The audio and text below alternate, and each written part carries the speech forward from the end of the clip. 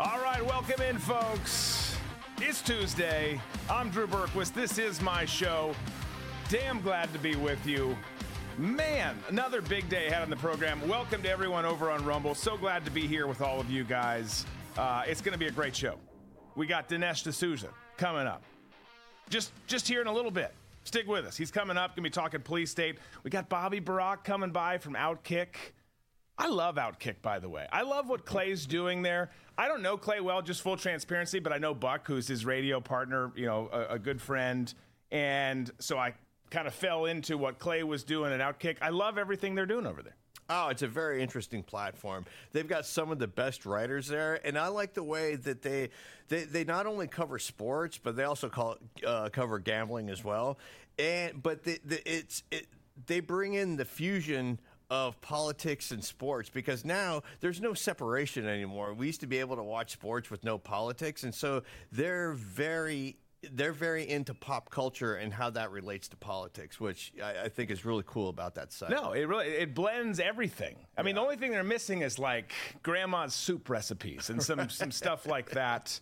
We'll talk to them over there. We'll talk to Bobby. We'll talk to Bobby in a little bit. He's coming up later on at 7. Make sure, folks, if you're here on Rumble, we're so glad you're here. Make sure you are subscribed. It's rumble.com/Drew Berquist. If you're here, that's for people who are on YouTube and other places. There's not many of you left because no one lets anyone see anything anywhere else. But make sure you hit that subscribe button. Make sure you hit that like button as you're coming in. Tons to get to today. As we mentioned, we got the great guest coming up. Going to hit some headlines in a second here. Talk police state with Dinesh. We're going to Bobby's article was really interesting too, because there's all these protests happening throughout the country in support of Hamas, in support of Palestine, and they're happening, a lot of them on college campuses.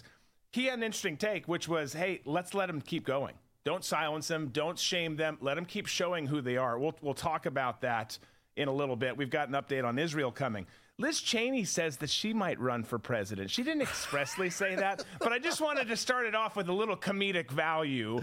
Imagine that. That chick lives in the weirdest fantasy world ever. You talk about somebody living in a bubble, it's Miss Piggy, bro. She is in this weird bubble all into her own. It's like Daddy keeps telling her she's doing a good job. Keep telling me, Daddy. No, let's not go down that path. Let's not go down the daddy path. Let's go down this path real quick. Before we get started, this first hour is brought to you commercial free. This is the last thing I'm going to say until we make the turn at 7 o'clock Eastern tonight. Bidenomics is not working. It's not working at all. There's everyone, and there's all this stuff going on. You can experience. You've seen it, right? You've seen it. You've felt it in your bank accounts. It is a disaster out there. You mix in global conflict like we have, the prospect of world war, whether it starts in this region or that region or some other region, there's a lot of opportunities out there, right? Point being, things aren't great. There's reason to be optimistic. I'm not saying to just sell everything and go down this negative Debbie Downer road, but there's a lot of reasons to be concerned. And one thing you should absolutely be concerned about is your 401k. Whether it's a 401k, IRA, your hard-earned savings are at risk. Here's the good news. My good friends over at American Alternative Assets have your back. You can call them, get a free wealth protection guide, learn how to safeguard your wealth from a failing dollar and volatile markets, all with gold and silver IRAs. Dial that number on the screen. 833, the number 2, USA Gold. That's 833-287-2465, or visit protectfrombiden.com. You're going to be so glad you did. And see, we're done. We're right back onto the show. See how easy that was? Let's get into some news before we get to Dinesh real quick. Let's do the news cruise.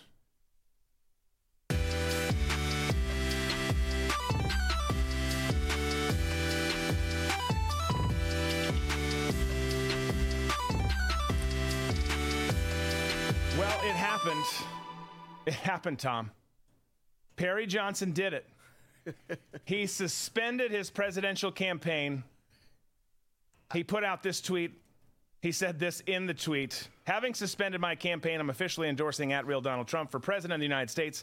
We must beat Joe Biden to save this country, and Donald Trump is the only candidate who can do it. My full statement is below #MAGA. Okay, that's great, Perry. I'm not opposed to your support of President Donald Trump whatsoever. Here's my question. Who the hell are you? Who are I've suspended my. I love you make this big decree, and I'm putting my weight behind. He put out this formal statement and letter here, but he puts this out as if everyone's like waiting with bated breath for it. I've heard the name before. I'm not super familiar with it, but I know most people who saw it come across their Twitter feed were like, "Wait, who? Who are you?" Right? I mean, no one knows who Perry is. No, I mean, the only reason why I know the name Perry Johnson is because of the Michigan gubernatorial race, where Tudor Dixon got the Republican nomination over Perry Johnson. That's how I was familiar with his name. But you know what? For me, I really like kind of like fringe people. I know you're a Doug Burgum fan. Yes. And Perry was one of those kind of fringe folks that that I like to pay special attention to, because everybody else focuses in on the shiny thing and starts gathering around it and trying to figure it out. Where I'm just like, okay, what's on the peripheral? Let's kind of hang there. I find those people to be a bit more interesting. Yes. Yeah. No, I don't disagree with you. I don't disagree with you. You've gotten me excited about Burgum-mania. Again, Doug Burgum not going to win anything other than maybe an eyebrow contest or something like that. Appreciated his hustle when we were in Milwaukee. Did he tear his Achilles? Something significant, Yeah, playing right? basketball. Yeah, and then still made it up on the debate. I mean, that's like an epic movie moment, limping up there. But these fringe characters, they're interesting. They're not going to do anything, but they're interesting nonetheless. I just got a kick out of it because I was reading the statement. I'm like, who the hell are you? Yeah. By the way, still tragic that Tudor lost to Gretchen Whitmer. I can't believe that Michigan would vote in, and I know there's concerns about elections and all that. I'm not skirting that issue or saying that it's not happening, but I just can't believe that you would vote in one of the most tyrannical governors in history in Gretchen Whitmer. Remarkable. But you had Perry Johnson there who said, "I'm getting out, and I'm gonna put my weight behind." You don't have any weight. There's no weight there. But I'm gonna put my weight behind Donald Trump. And speaking of Trump, wait until this is the distorted mind of the left. Wait until you hear what Nicole Wallace had to say about the state of the world and how it would be if Trump were still in office. Take a listen to this. I am interested in what Liz Cheney says, Mary, but I'm more interested in when she says it. And it was interesting to me that she was out yesterday. I mean, it's the first time she's spoken since Trump celebrated Hezbollah, called them, quote, very smart. It's the first time she's sort of made an appearance since some of this new reporting has come out. John Carl had some of it, and we had it here when that first broke. And it's the first time that I think a broad coalition of Americans realizes that if Donald Trump were president right now, the world would be a much more dangerous place, with the Middle East on a hair trigger, with threats of violence at home, with Jewish American communities, with Muslim American communities terrified right now. The country probably couldn't handle a Trump presidency wherein his own chief of staff described him as, quote, the most damaged human being he'd ever seen, and a couple of defense secretaries were out the door for things they saw that gave them concern about U.S. national security.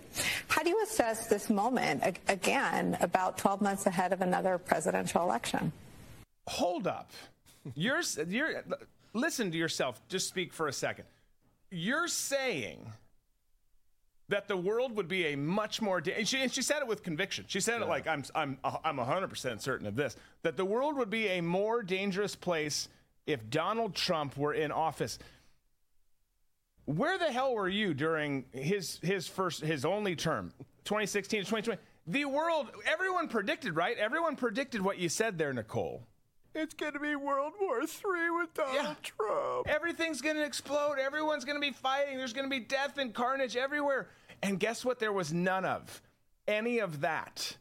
You had the Abraham Accords. You had him on really, he was stellar on foreign policy. And this is not, if you're all in on Trump on everything, look, we're not a Trump show. We're not an anti-Trump show either. I love Trump, but we pick on everyone. We pick on everyone on both sides, and increasingly so more people on the right as of late, just because of how frustrating they are. And they're deserving of it. 100% they are. But no one gave credit for his foreign policy. No one gave credit for any of that stuff. We didn't get into more wars. We got out of them. We didn't start World War III. Now we're facing the prospect of potentially a 3-front war if all goes to shit. Now, hopefully it doesn't. I mean, none of us are hoping for that, obviously. But But to say that the world would be more dangerous if Donald Trump was still in office is it's one of the more laughable things I've heard this year. And that, keep in mind, it's 2023. Nothing that anyone says can be taken seriously anymore. And that's still just freaking hilarious to me.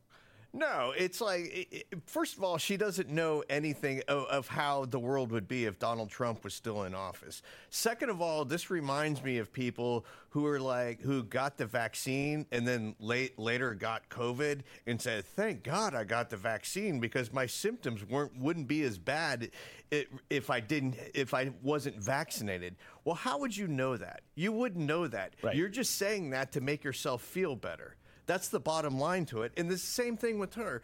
You know, Nicole Wallace is part of this whole sort of, these war pig ghouls in Washington and in New York who just want to make sure that the United States is the world police and always active in some sort of conflict. You know, she's cut from the same cloth as like the Victoria Newlands of the world. Ooh. And especially now with her working the media loves conflict and war, and they didn't get that with Trump. So they've been jonesing for the last 5 years to get into something so everybody can go overseas and put on their little body armor with press on it and their little, helmet. You see that photo? The photo of... I think Poso put it out, and it's got the one chick. She's got a freaking helmet on. She's got her vest on, all like press kitted out with Gaza in the background, and then in the foreground you've got her buddy who's just wearing like a Columbia shirt and a hat, like just super chill. Yeah, he's taking a picture of her with his iPhone. He's like eating a burger, like doing It's I don't know. That was like a boob squeeze there. I don't know what that was, but yeah, I mean it's so true. I mean, that here's the deal. I mean, at the end of the day, we just live in different worlds, different realities. And we see that, right? We can say whatever we want, so can they. And both sides are like, are you flipping crazy? I'm treating it like we have the cuss jar here for some reason. I don't know why I've monitored myself multiple times here. That's kind of out of character for me. But are you crazy? Like, this is the world we live in, though. You cannot get through to someone like Nicole. Her view of the world is her view of the world. It is distorted. It is stupid. It is wrong. It is going to get us all in a if not killed, in a very perilous situation at some point. But that is her view of the world. That's where they are. And vice versa. They look at us like, can you believe Drew's a terrorist? No, I used to hunt terrorists for the government. That's what I was trained and paid to do. And now you guys are so dumb that you think that us, people who love this country, love the Constitution, are extremists. It makes zero sense, but you can't get through to them. No, Nicole Wallace is just John Bolton with more facial hair. I like that. I like that a lot. I like that. That's a great. So, by the way, you got some props yesterday. We're talking about and don't let the squad. We're gonna get through another clip or two here, then we're gonna bring Dinesh on. But don't let the squad leave your mind, because we were talking about them yesterday. It's going to come into question of the day here in a little bit. But don't let the squad leave your mind, because Tom had a great term, new title for them, if you will, yesterday. And I've gotten lots of comments about it. It has been well received, my friend. We're talking about it. We're slamming Ilhan and Rashida and all the dumb bitches in the squad. And Tom's like, hold up, it's not the squad. I'd like to now refer to it as the Hamas caucus. And now that's forevermore what they will be known as. The Hamas caucus. Hamas caucus. Yeah, I mean, well, their cards are on the table. There is no doubt which side of this whole conflict that they fall on. Right. No, it's clear as day. It's clear as day for a lot of people. Again, that's one of the things we're going to talk about with Bobby later on in the show too, because everyone is the saving grace of this crazy ass planet that we live on now is so many people are saying, here's where I fall. Here's where I fall. And you know. And it's disturbing to know sometimes what you know and what you see. But man, that is one of the silver linings. It's still uncomfortable. It's not, I don't love it, but to know, okay, you're a psycho whore beast. Cool. I'm going to put you in that bin. Right. You seem like you're reasonable. I'm going to put you in the reasonable person bin over here. Anyways, moving on. You had Perry Johnson saying he's endorsing Trump. You have Nicole Wallace making the laughable claim that if Trump were in office, the world would be way more dangerous. That's most categorically false statement that we'll probably make or we'll discuss today. But then sticking with Trump, just to kind of lighten things up a little bit. It's pretty light in here already. We got gin flowing. We got all sorts of stuff in the studio going here. But you had Trump, who gave his speech in New Hampshire, and he imitated Joe leaving the podium. We talk about this all the time. The dude can't find his way off the podium. And he decided to go on a little rant about it. And let's just sit back and watch it together. Let's enjoy this together. This was Trump doing Joe Biden leaving the stage. Or find his way off a stage. He can't find his way off a stage. You ever see makes a speech, if you call it that. Okay, thank you.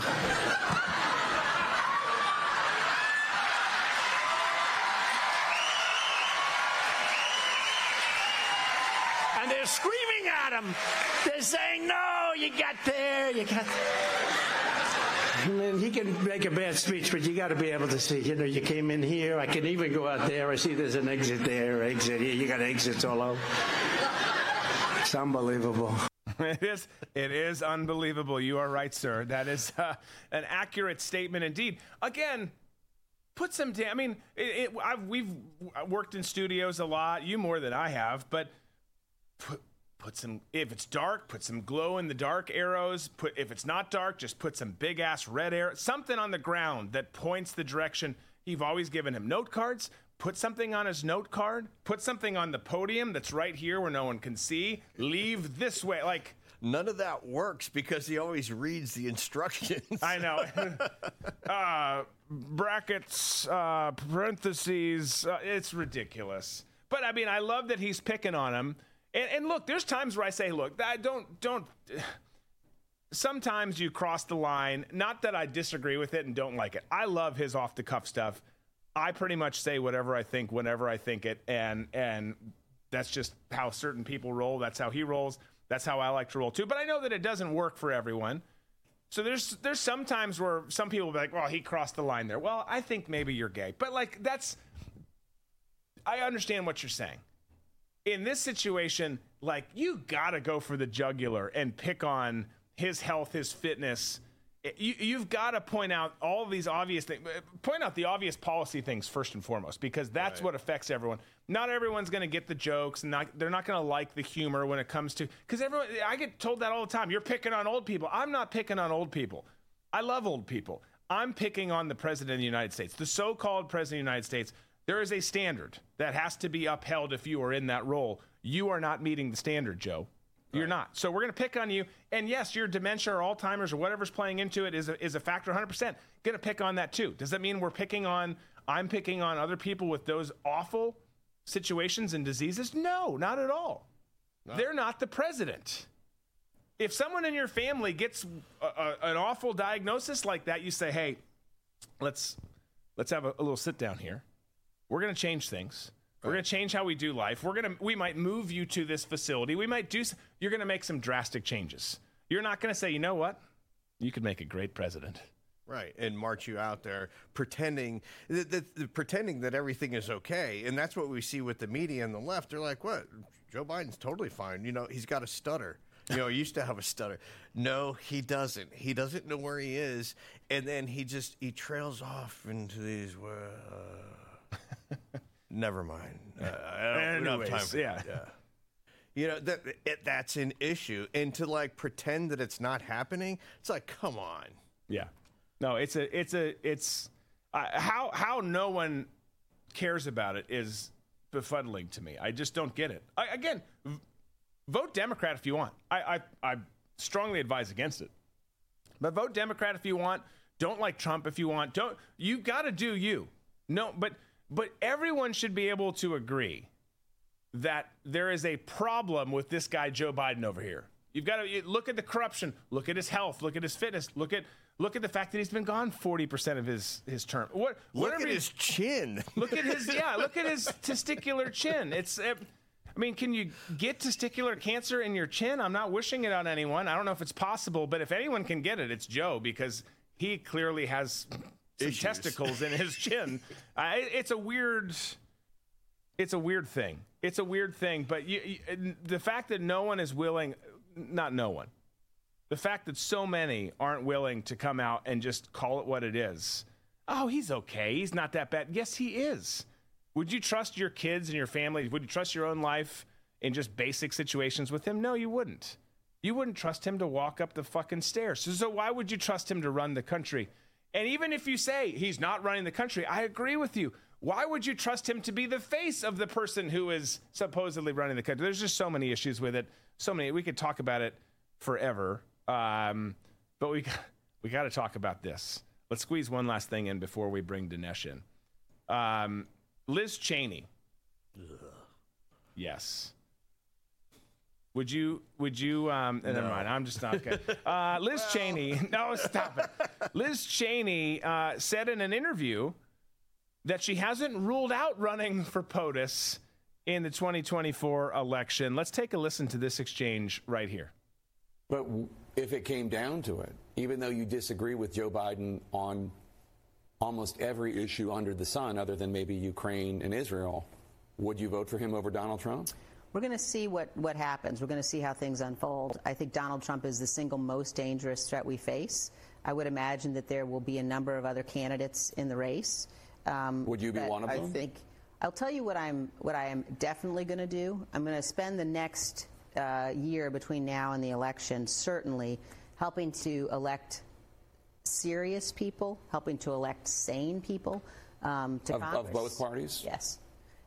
Because I think that we could well find ourselves in a situation, given what we know the Trump folks are doing in terms of attempting to question the results of the election. We don't want a situation where the election is thrown into the House of Representatives and Donald Trump has any possibility at all of prevailing under those circumstances. So we've got to elect people who believe in the Constitution and who take their responsibilities seriously to Congress. So I'm going to be spending a lot of time doing that in addition to other things. But you're not ruling out a presidential run? No, I'm not. Okay. And we'll see you when your book comes out. Thank you. I look forward to it. Oh, please do me a favor. Don't buy her book. Don't buy her book. But she deep down, her and her advisors, they actually think that people care about what she has to say. And you can tell that in her tone anytime she speaks, not just there, but anytime she speaks. Liz, you are among the most loathed GOP officials to come through in a long time. You've been there for a while, but your family history is not helping you. All of your actions, being part of a produced made-for-TV special on the January 6th investigation on the Hill, like, stop it. No one likes you. There's no chance in hell for that to happen. I agree that there's a scenario out there. It's not a good one. I'm not supportive of it. I agree there's a scenario out there where permanent Washington gets their way and Trump's not the person. Right. But the person's not going to be you. That would be awful. I can't think of anybody. Liz Cheney, to me, is the quintessential odious insider. She is everything that is wrong with D.C. and especially everything that's wrong with the Republican Party. Yeah. And she talks about Trump being a danger to the United States. Hello, look who your dad is. Look what sort of instability around the world that your dad ushered in.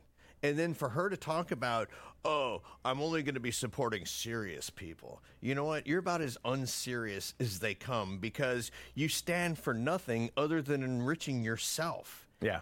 And promoting policies that they're totally fine with people on the left. You want to usher in this weird sort of, Chi-Com hybrid of communism into the United States. You're all about that. She's one of the leads of the Washington Generals who's just, the old Republican Party. Well, golly gee, at least we're losing with dignity. It's time to sit back on the bench and, wait for the fourth quarter to roll around. Yeah.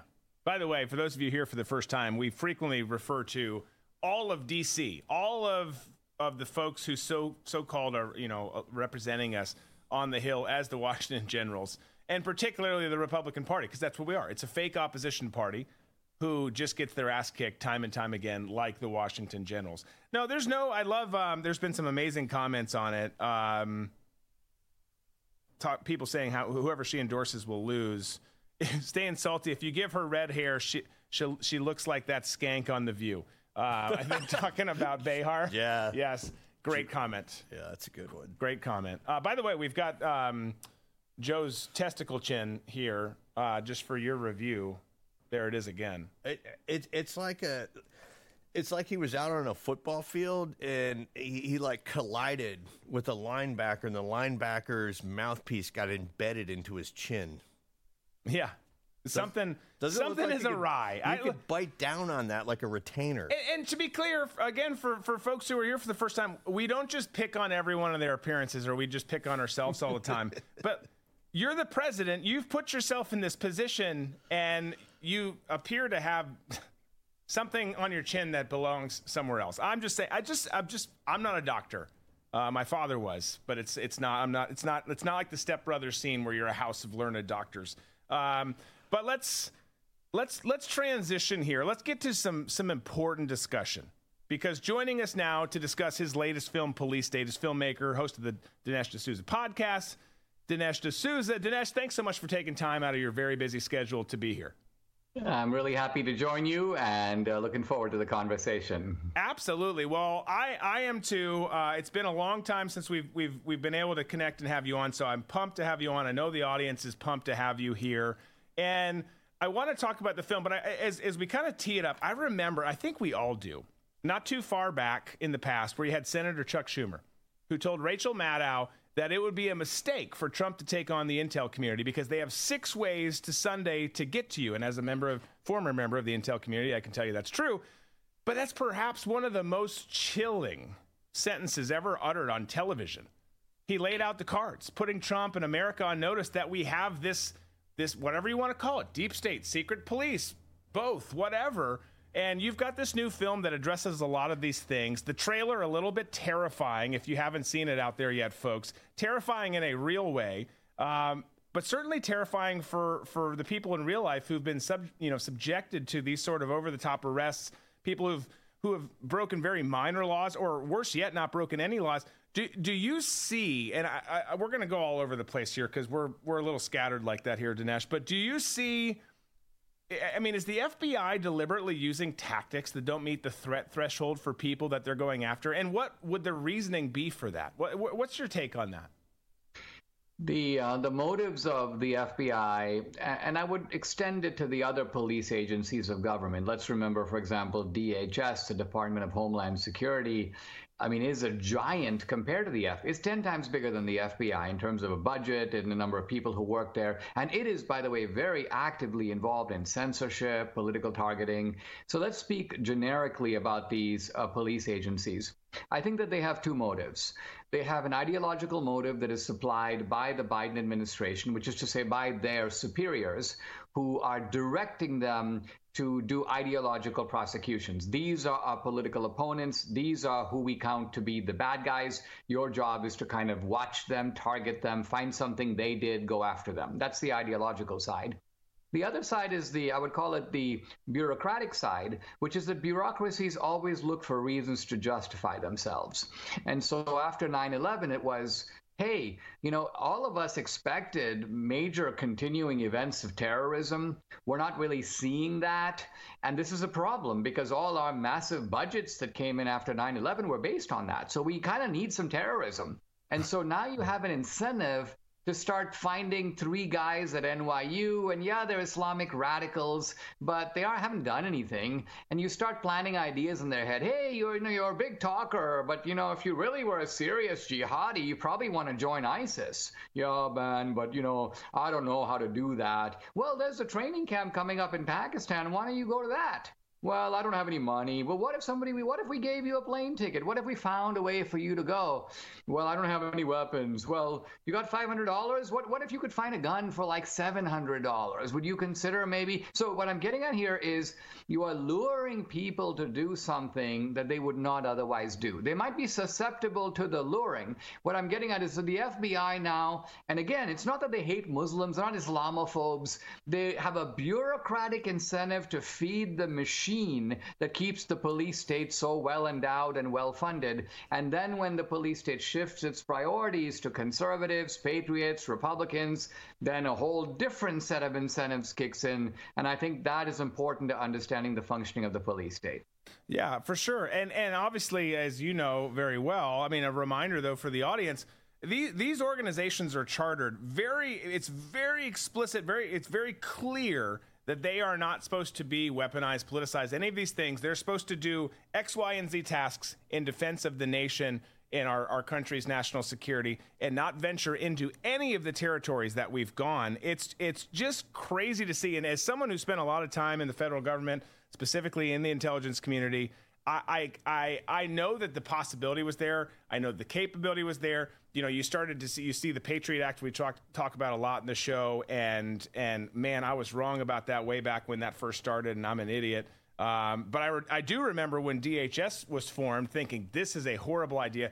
And then you've seen all this grow, and everything just has grown and festered to the point where we are now, where everything is so out of control that people are wondering, how the hell do we get ourselves out of this? How do we even fix this? And I'm jumping a little bit ahead because I want to get into a couple other points with you, but how do we fix this?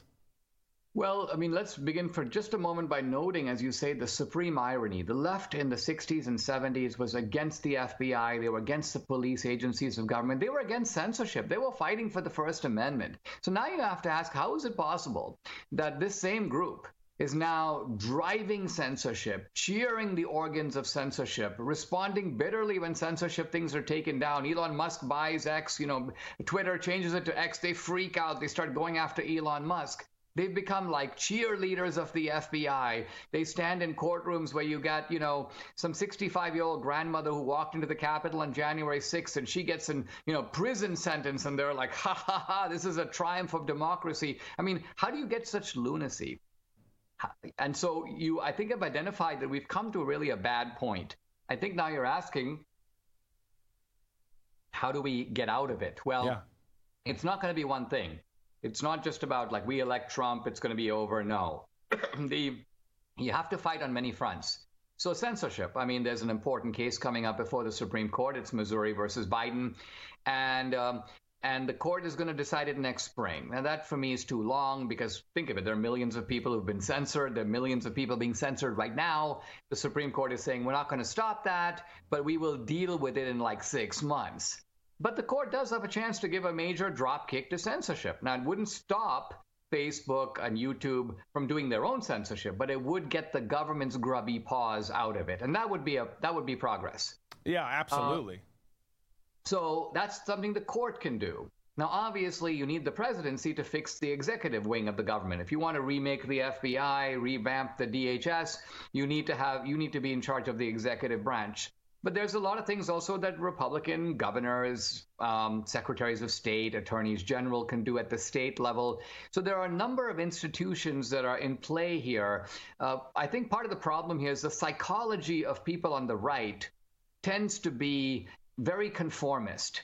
And in fact, even when people on the right witness gangster-like behavior coming from the police agencies of government, they immediately forswear it and say, if we're in charge, we would never do the same. And that, of course, only stimulates the appetite and aggression of the left, because the left thinks, hey, listen, we can do it to you, and if we fail, no problem, because you would never dream of doing it to us. So the Republican, in a sense, is in a weird position of, in a sense, fortifying the police state simply by timidity, by acquiescence, by refusing to say, hey, two can play at this game.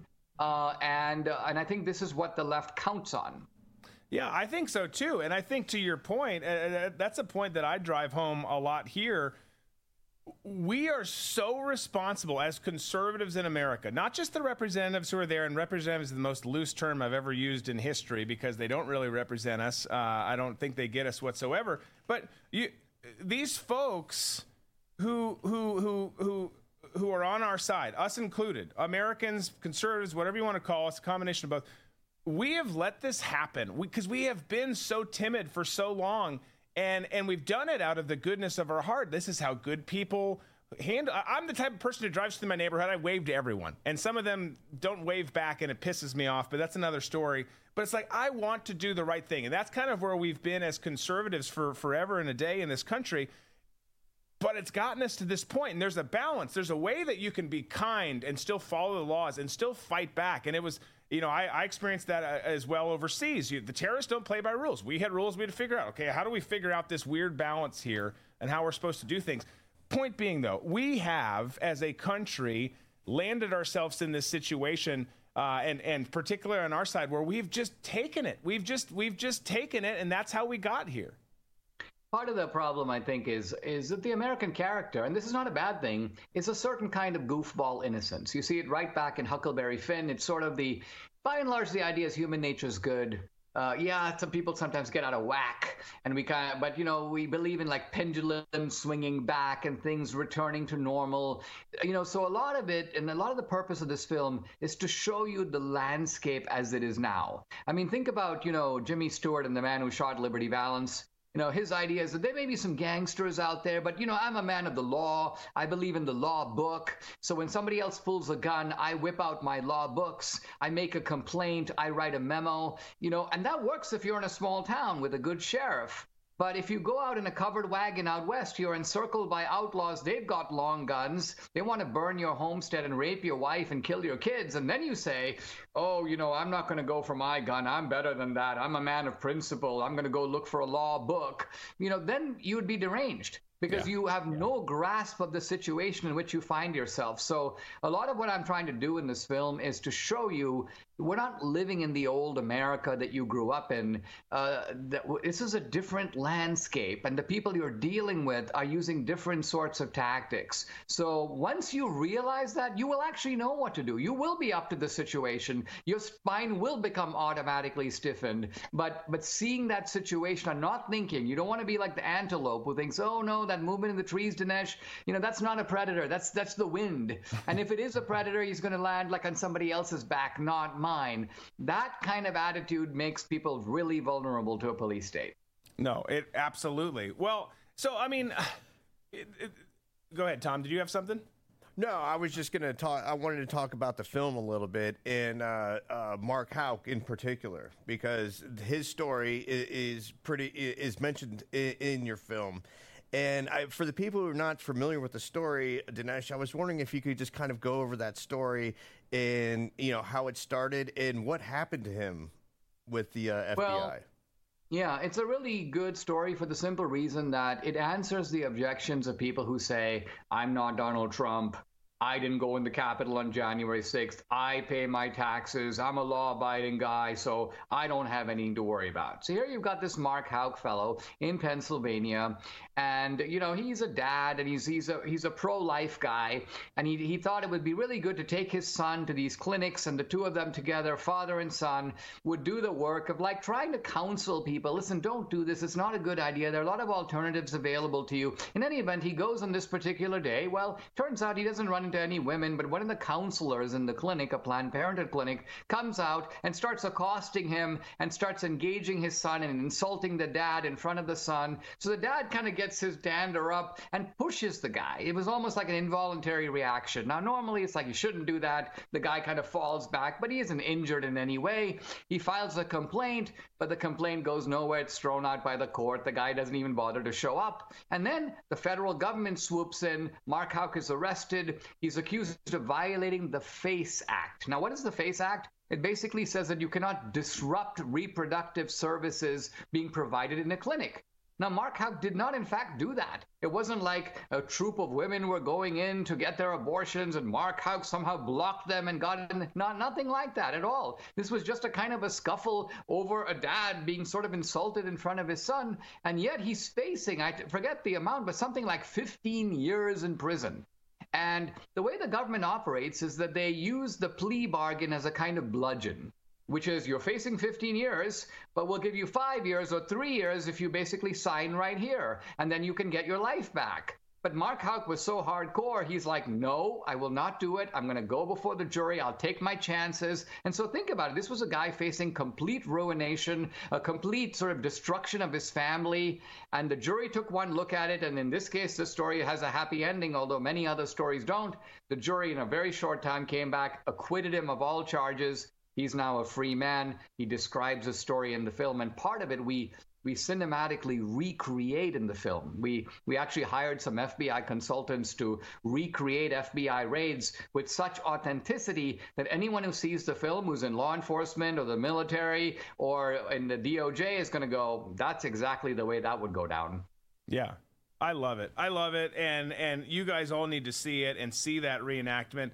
But with Houck, Tom asked the question about him, brings up his story.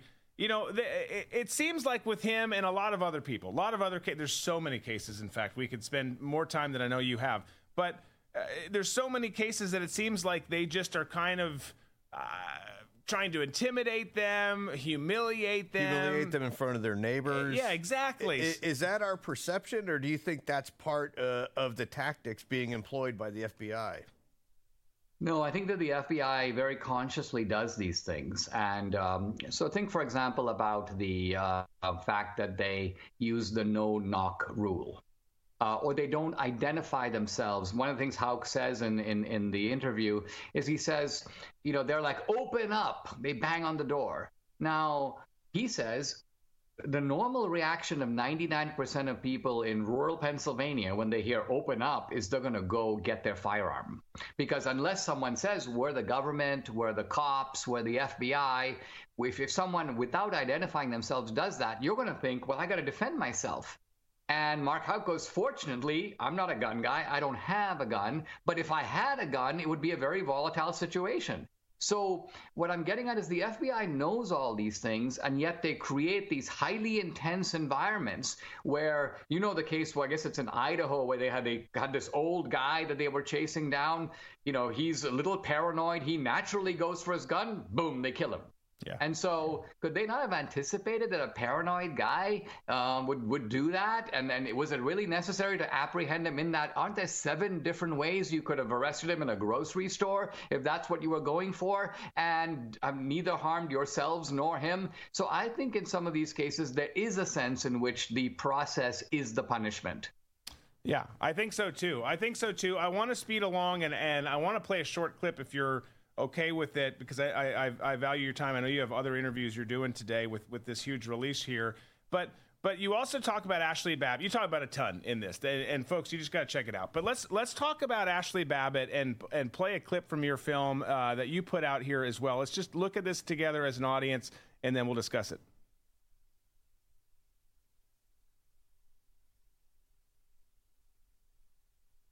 I think it's the wrong clip, Disco. All right. Well, we'll try and pull the right clip in. But in the meantime, that I think that was from the Michigan State. Was that from the Michigan State game? Anyways, don't go to East Lansing. Go to Ann Arbor. It's a better school. But if you're offended by that, I'm so sorry that you are. But the clip in there, you have Troy Nels talking. Here we go. Here we got it here. Let's play it here. I was one of the last members to leave the House chamber. On January 6th, I was at the back doors, the main doors leading into the chamber. I was protecting those doors. The window there to the right is the window that Ashley Babbitt jumped through. Lieutenant Byrd was positioned over there on the left. And Ashley Babbitt fell back and died right there. Right there? Yes. I heard that shot that took Ashley Babbitt's life. She was posing a threat to United States House of Representatives. He had no clue what her intentions were. I had been yelling and screaming as loud as I was, please stop, get back, get back. I don't believe anybody heard him giving those commands. She didn't know there was a gun being pointed at her. He says he couldn't see her hands. He couldn't tell if it was a female. If that would have happened in the summer of 2020, with the riots we saw across our country, you would have been indicted within a week. Police State. Tickets sold only on policestatefilm.net. A good reminder, go to policestatefilm.net. But so look, you've talked about it, no doubt, a ton. We've talked about it. How does an unarmed 5'1" female pose a threat to the point where deadly force could be used? And the answer is she doesn't. And the only way to justify it is to apply a completely fictitious label to her and everyone around her. So now let's bring in a kind of a new landscape and say there's an attempt to overthrow the Constitution and the U.S. government, and this is an insurrection. And even if it's an insurrection with like guys in wheelchairs and 5-foot women, as you say in this case, and maybe she got a little agitated. I don't believe she even broke that window. She did go through it, but she wasn't the one who smashed the window. Nevertheless, she becomes now an insurrectionist. It's kind of like saying she's a Confederate and it's a civil war going on. And so she's an enemy troop. And I think it's this mentality. I came up against the Obama administration for a campaign finance violation, technical violation. I would normally get a slap on the wrist. But I was very struck by the psychology of the government's attorneys. This is like the Holder Justice Department and their allies at the SDNY, the Southern District of New York. I realize they don't see me as a fellow citizen, as a dissident, as a sort of an immigrant, to someone who no, they saw me as like, you're a political enemy. We need to take you out. And so a thought crossed my mind, if for this trivial violation of giving my own money to a candidate, a college friend of mine who was running for office, if those guys could have locked me up for 10 years, they would have been okay with that. I genuinely believe that they'd been like, justice has been done. And then I realized, wow, this is actually a very different America than I imagined. When I first got my citizenship and took the oath, I sort of have been a rah-rah American all my life because I've been struck by the opportunity, the abundance of the country. But there is this other side of America, which is getting more and more prominent, and that's a very different America. It sure is, man. Everything is changing so fast, it's hard to even keep track of how fast it's changing. On the Babbitt stuff, is there any new insight or kind of mindset? Sorry, I've got phones blowing up here. Is there any kind of new insight or information that you went in? Everyone had their views of Babbitt and Byrd going into this. As you did this film, as you talked to Nels, as Representative Nels, and you did all this, is there anything new that came out that you didn't know before going in? Oh, yeah. I mean, the film is full of, I would call it, new information at the micro level, and then big insights at the macro level. So let me give you kind of a big insight about January 6th. The whole premise of January 6th is that the Trumpsters went in there to stop a proceeding. They didn't want this proceeding to go on. They wanted it halted. So now you have to ask, well, what was that proceeding? And the implied answer is the certification of Joe Biden. But if you pay attention to the actual proceeding that was going on that got stopped, that was not the proceeding at all. The proceeding going on was the multiple challenges to the election. There were many prominent senators, Ted Cruz included. They were going to challenge Arizona, Georgia, Michigan. A lot of the so-called battleground states were going to be challenged. That process was stopped. Now, is there a single Trumpster who wanted to stop the questioning of the election? No, they had no motive to do that. They wanted the questioning of the election to continue. But there is another team that wanted it to stop. That's right. Nancy Pelosi. That's the Democrats. They wanted not only to stop the questioning of the election, they wanted to stop all subsequent questioning of the election. And so they were the people that would have a motive, in a sense, to create a disruption and then go, see, you had an insurrection. We've now got to shut down. We got to go to the digital platforms. No one is allowed to talk about the election anymore. No one's allowed to question the outcome. And so a preposterous lie, and the preposterous lie is simply this: this was the most secure election in history.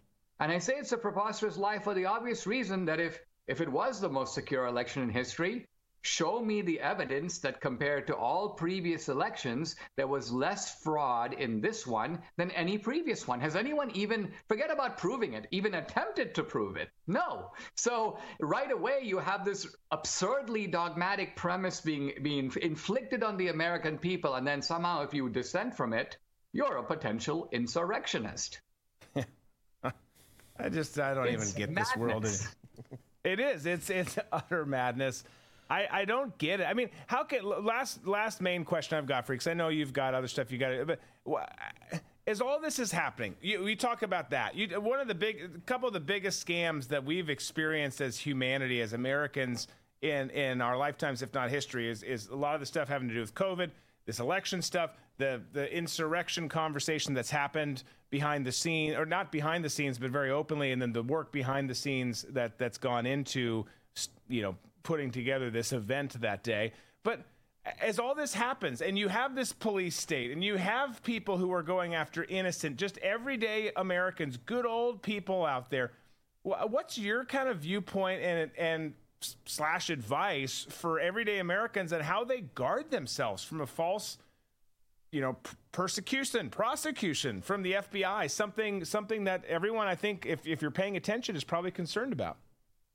Right. I think that the answer is to wake up to the extent in which our institutions have become corrupted and our basic rights. I mean, all of them. If you just go through the Bill of Rights, right to free speech, that's threatened. Right to religious freedom, threatened. Right to assemble, threatened under COVID. Right to petition the government for grievances, threatened under January 6th. Equal rights and equal justice under the law. Ha, ha, ha. So we go down the list, we go, which of our rights is even now still intact? Are we even really, can you say with a straight face, and I don't like to give this answer, are we still a free society? I'm not willing enough to say no, and yet I'm hard-pressed to say yes. So this is where we are now. And that needs to be our starting point in figuring out these are the ways in which we sort of get back to where we ought to be. Because, we have Yeonmi Park, who's a refugee from North Korea, and she says, once the jaws of the police state slam shut, there's not a whole lot you can do. Then your options are really limited. In fact, all you can do is run.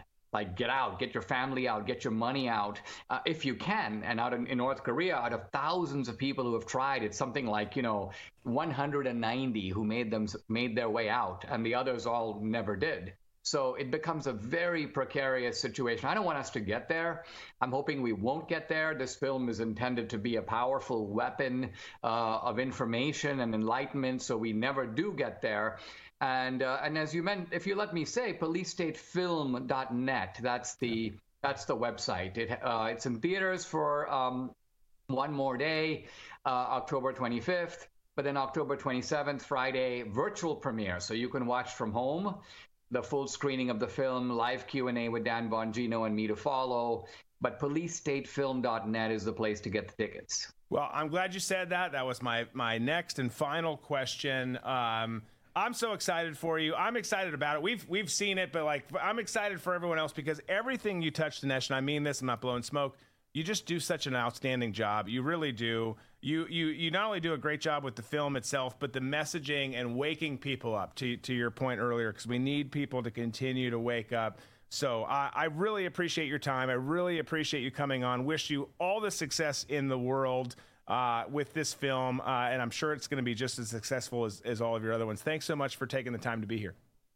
My pleasure. All right, folks, check it out. policestatefilm.net. Go check. If you can't see it in the theaters, go there. Do the digital premiere on the 27th. Support everything that Dinesh is doing. You guys, I'm just always so thankful, and I feel so privileged to have him on when he comes on and when he does all these things, because it really is. It's a gift to all of us. I'm grateful for it. I'm thankful for what he does. With that, we're going to take a break. When we come back, we're going to have Bobby Burack from Outkick.com, who's going to be here to talk about a very interesting topic. We're going to get to actually, you know what? Let's do question of the day before we do that. Let's get to question of the day. So you guys can be sending your responses. And the question is this: you have to go on this is such a departure from what we just talked about, but you have to go on a date. Have to is the key word. You have two choices here. You have to go on a date with a Hamas terrorist or Rashida Tlaib. Oh, dear God.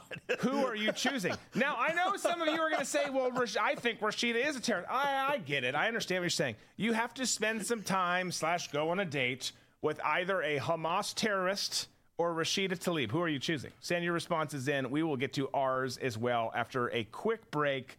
We'll give you the live studio look in here as we take the break. We'll bring Bobby Burack in, and we're going to talk about some interesting stuff coming up right here after a real short one. Stick around.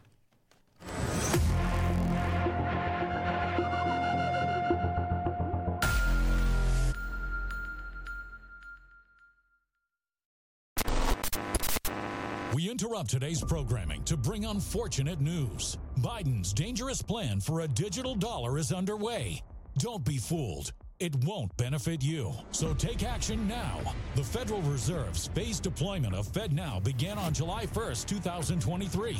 Be prepared. This may catch many off guard and put your hard-earned assets in jeopardy. But here's the good news. There's a simple legal tax loophole to opt out of the digital dollar. Speak to someone at American Alternative Assets for a free wealth protection guide and discover how to safeguard your wealth with gold and silver IRAs against a failing dollar and volatile markets. Dial 833, the number 2 USA Gold. Yes, call now, 833-287-2465. This invaluable guide provides precise steps to transfer your IRA or 401k into precious metals without any tax consequences. Don't let Biden force you into using the government's new digital dollar. Call 833, the number 2 USA Gold. Yes, call now, 833-287-2465. Act swiftly, 833-287-2465. Never miss an episode and experience the best live in-show engagement with Drew and the crew on Rumble. Be sure to subscribe to Drew's channel to be notified each time he goes live for the best commentary, the best skits, and outstanding guests on the issues that matter to you. You can do so on the Rumble app by searching Drew Berquist, then click subscribe, or by visiting rumble.com/Drew Berquist on your web browser.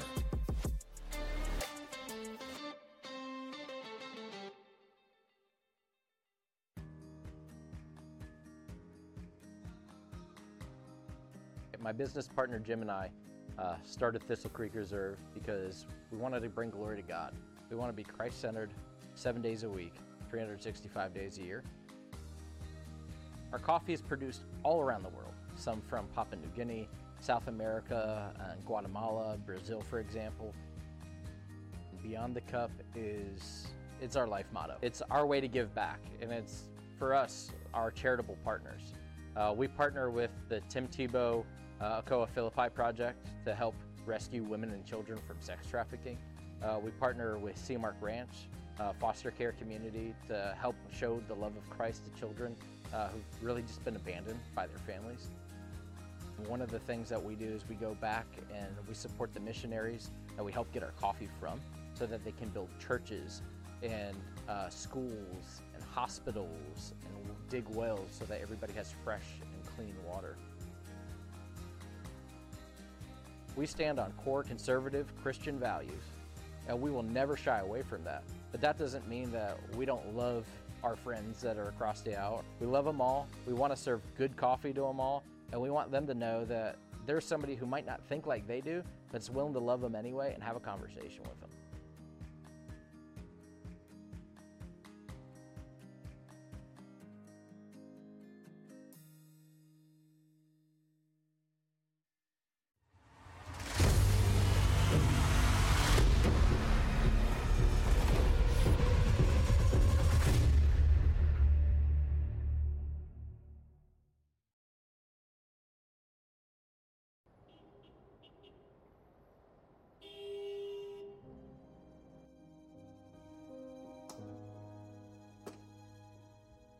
The pearl is in the river.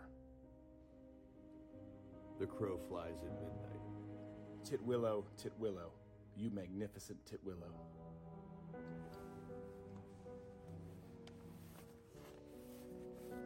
Scripps.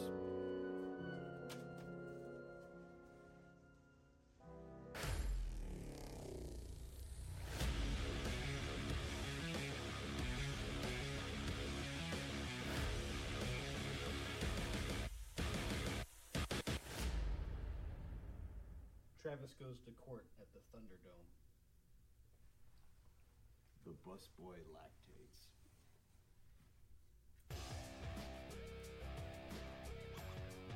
All right. Look alive. Look alive. We're back. It's time for that second hour, that pesty second hour. I don't know why I said it that way. I've never said it that way before. I don't believe that.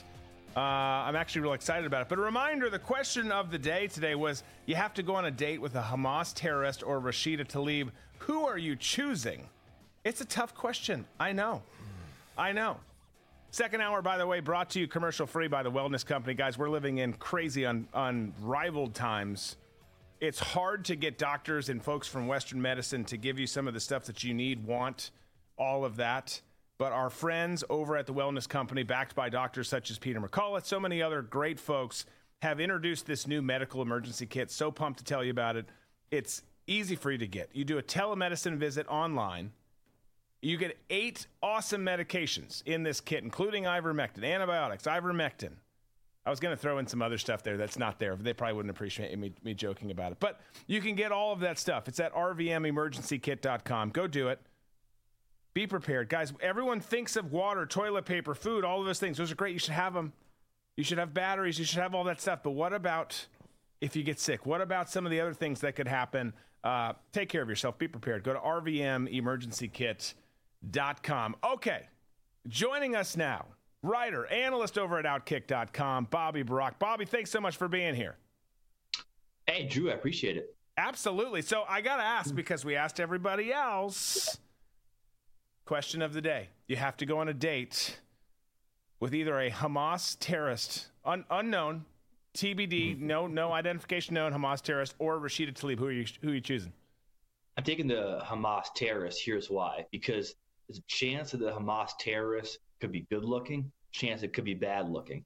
We know what kind of looking Rashida Tlaib is, so I'm going to take the spontaneous, maybe good looking. If you got me. I like it. I think it's a solid answer. Tom, real quick, what are you going with? Solid answer. Well, I mean, I don't know if it's a real quick one, but am I paying or is the other person paying? You're paying. Oh, I'm paying. Yeah. Okay. Are we going to eat family style, or is it my choice? That's up to you. That's up to you. Yeah. Okay. I'm in Bobby's camp, man. I'm going to take my chances with the unknown rather than the known. There is something about her that I don't think I could eat in her presence. Yeah, I mean, she's a violent, angry, just overall aggressive woman. I think a lot of people agreeing.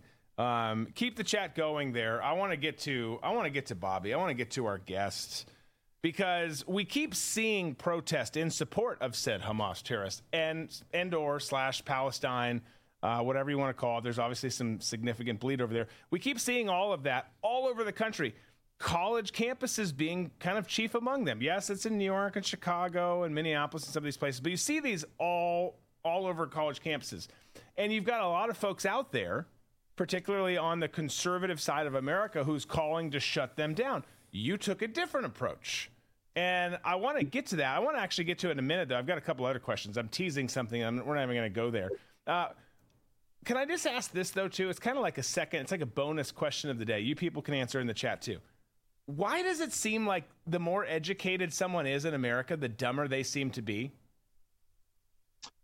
Well, I think you're an astute point, because it's true. I think what it is that I don't know if intellectual and smart are exactly the same thing, believe it or not. To me, what I've found is the more educated someone is, usually the more ingratiated they become with the person teaching them and their worldview.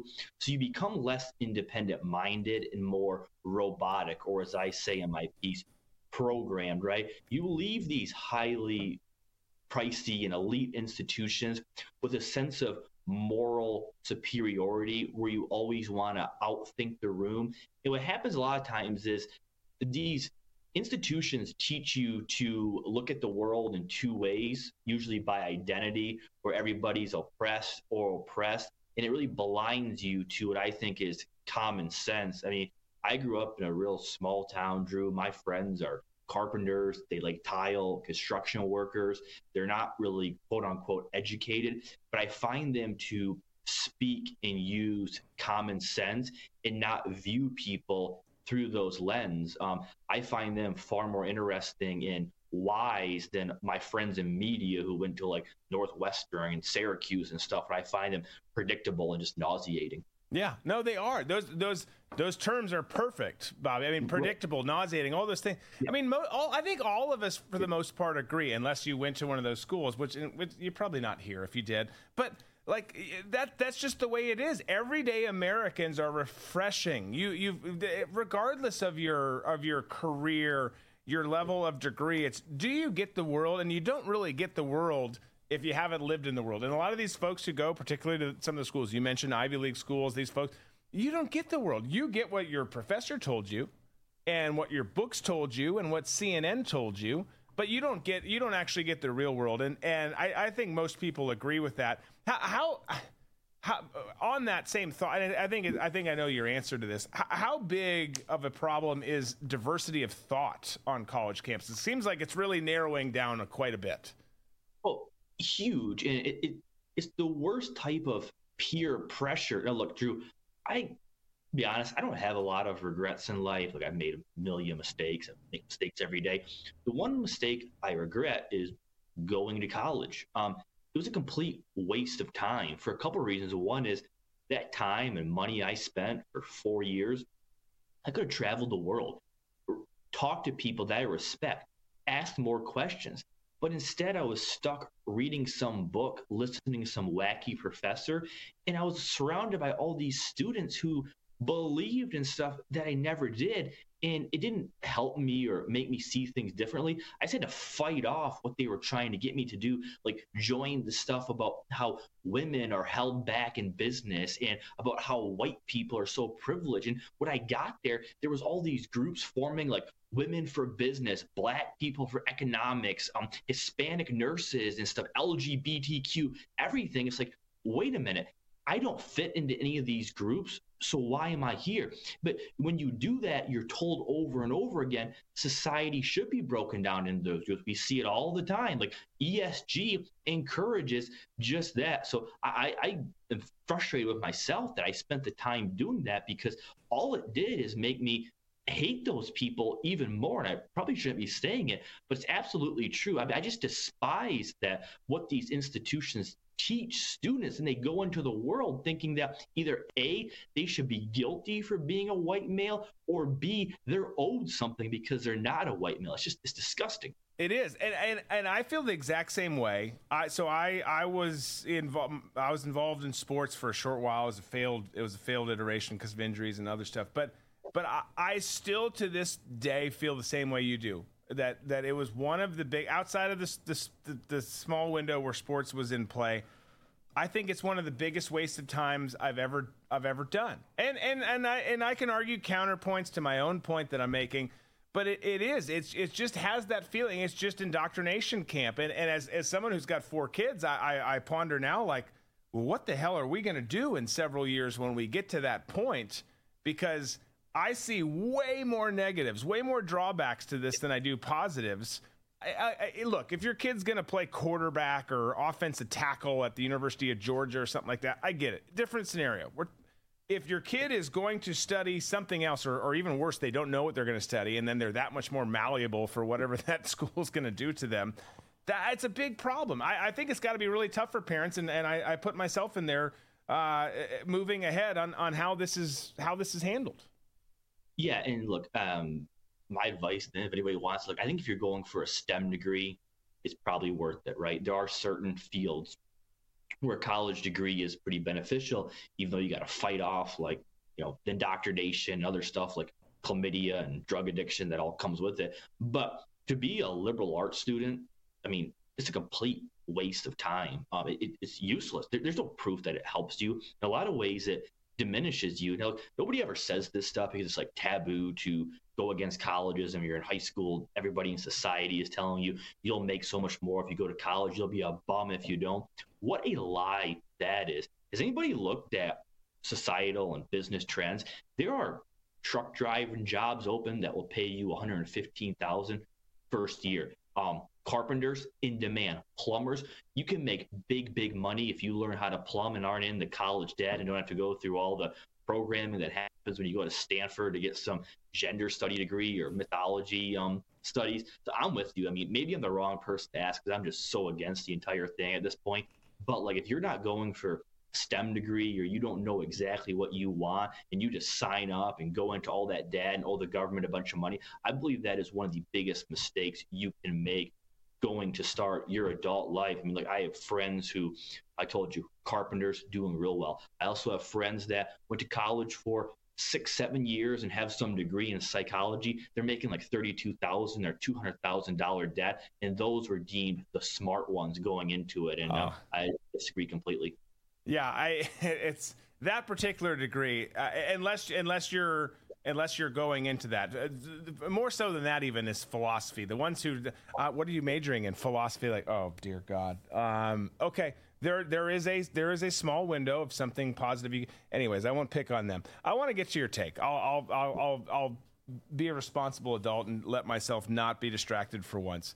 You're going back to the Hamas terrorists protest, the support of them, support of Palestine, which some people can separate, some people can't. I can get both arguments on that, but you've said rather than shut them down in your article, really great article, which by the way, you guys should check out, outkick.com. If you're not following everything Bobby does and Clay and the team are doing over on outkick.com, you're missing out. But you said, hey, let them protest. Let them keep doing this. Show who they really are. And I agree. Don't silence them. Let them tell you who they are. Hopefully that wakes more people up. We know who it is. What responses have you gotten from the article? And do you think these protests will continue? So the response has been really fascinating. I mean, like I dive into these culture, political topics at length, and probably every big story I've provided one of these perspectives. More so than any column I've written through, I've had a lot of conservatives, particularly on the media side, come to me and say, we disagreed with you at first, but now we agree with you, which, to me is, it's phenomenal. I mean, hearing that is, it's so appreciative that people have that perspective. But of course, you have the people who are chiming in, saying, hey, fire this guy, all that stuff. And you have some conservatives who, just think it's despicable to provide the cushion I apparently provided them. But here's the, thesis of the story. I've always said the answer to hate speech is not less speech, it's more speech. You need to let Nazi sympathizers, terrorist sympathizers be heard so you know who they are and what you're getting. And that's why this case is so important, because these Ivy League educated students, they're supposedly the future of the country, the doctors, lawyers, politicians of the future. Why silence them and let them hide those views instead of getting them out front and center so we know exactly who they are, and then we can defeat them or not vote for them or not hire them? Silencing them like some conservatives have called for and blacklisting them, that is counterproductive. Look, the most dangerous any person can be is when they're hidden in the shadows and can lurk out at any time. People are less effective when they're front and center and they're exposing themselves. I started off the piece saying, look, I always agree with the quote from Thomas Swalwell, the road to hell is paved with Ivy League degrees. I believe that. I've always believed that. But most of the country, they haven't believed that. And now they're just starting to believe it. So I'm glad that these Harvards and Cornells and Yales came out for Hamas, because it shows people who they are. It's been an unmasking. And now you see even people on the left, not the far left, but the moderate left, actually question, hey, are these people actually best suited to lead society into the next generation? So I'm not for silencing at all. And for the people who say, well, you need to shut them up immediately, I would go back to Kevin Spacey's quote in The Usual Suspects.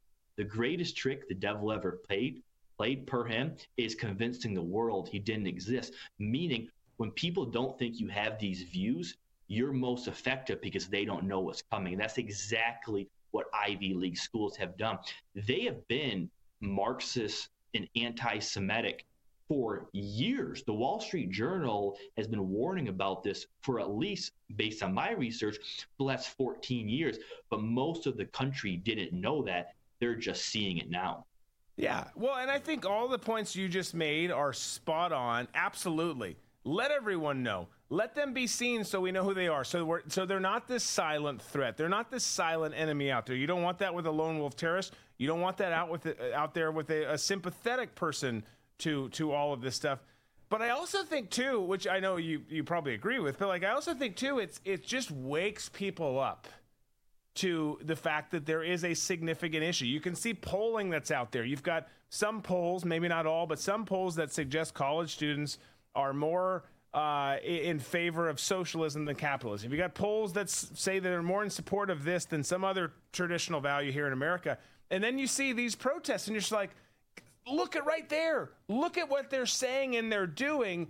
It's absolutely insane. So I think it's good from that standpoint, too, of like, you might not wake everyone up, but if we can wake up a small chunk over here who's like, oh, those bitches are crazy over there, that's a good thing. Right, and you're never going to wake everybody up like the Rashida Tlaibs and Ilhan Omars. They're never going to wake up because they support this stuff.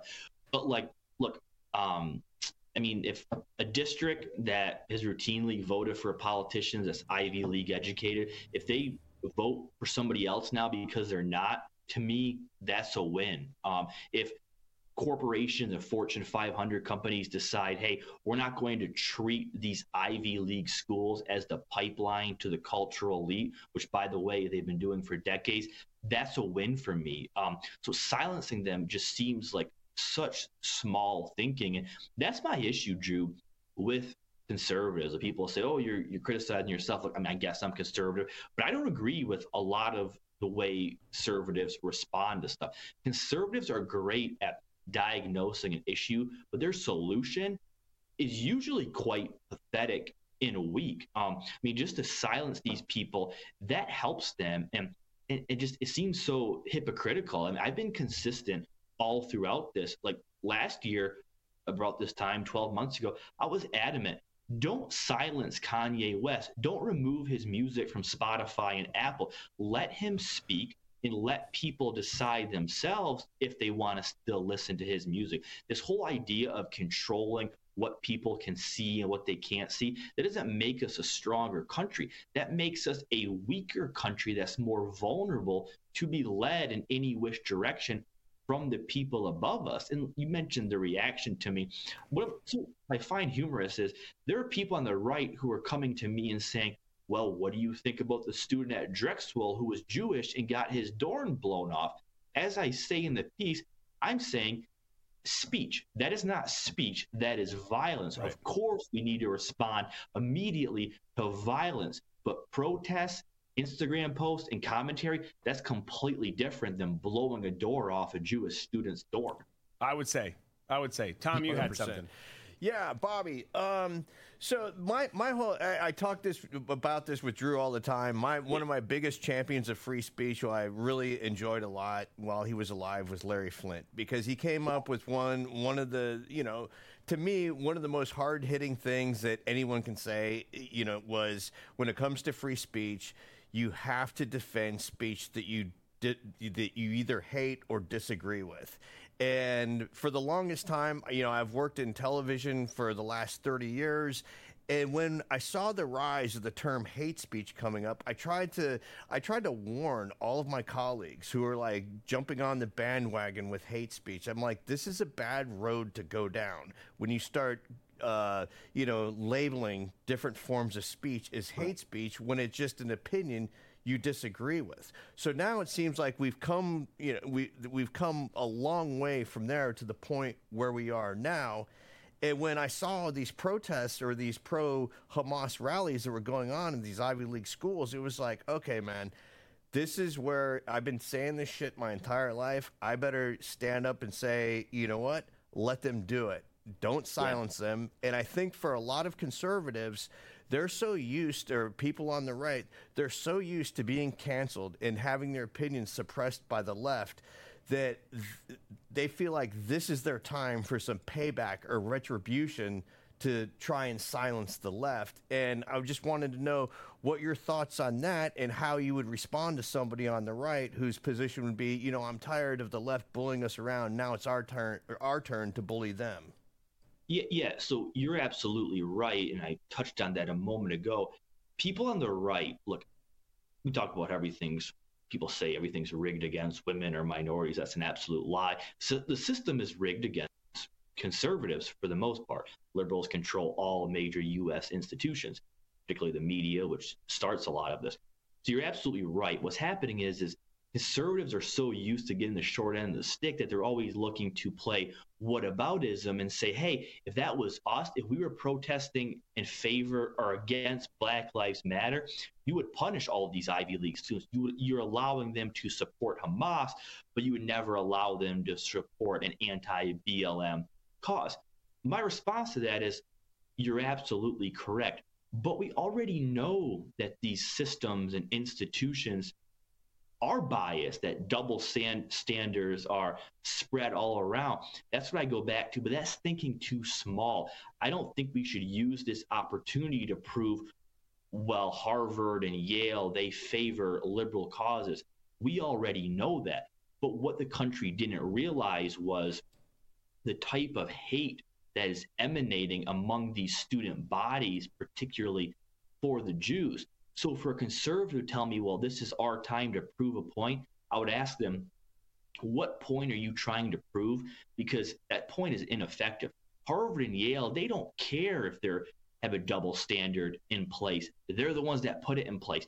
You're not going to hurt them by pointing out that they favor progressive speech. But where you hurt them is showing those who previously supported them the type of students that are coming out of those college campuses, which we're doing in wide numbers right now. I mean, I just saw again today another law firm in San Francisco saying, hey, I might not consider these Cornell students based on what I'm seeing right now. So I'd always tell conservatives, stop playing the short game, play the long game. Exactly. That is our biggest mistake that we make. I mean, we make so many mistakes on our side.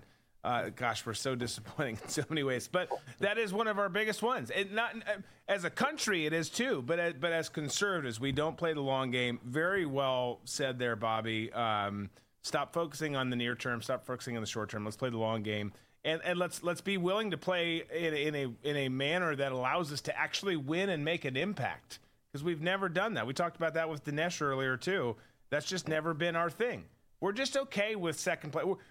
We pick on participation trophies here all the time. The Republican Party is literally a participation trophy. Yes. That's what it is. Oh, yeah, I mean, a good example is, like, I'm as frustrated as anybody about what's going on with Donald Trump and these indictments. But I turn on TV or listen to radio, and all these conservatives are like, well, what if this was Joe Biden? What if this was Hunter Biden? Again, we already know there's different rules for Republicans and Democrats, but use this moment to expose how corrupt and dangerous it is when the sitting president's Justice Department is now going after his chief competitor. That's the angle we should be focused on, not this game of whataboutism, because those never work. It's like, yeah, I have these conversations with conservatives all the time, and I just find it so bewildering. Like, a lot of them will say, well, we need to point out the Constitution doesn't agree with this. And my rebuttal is, the left doesn't care about the Constitution. So when you cite the Constitution,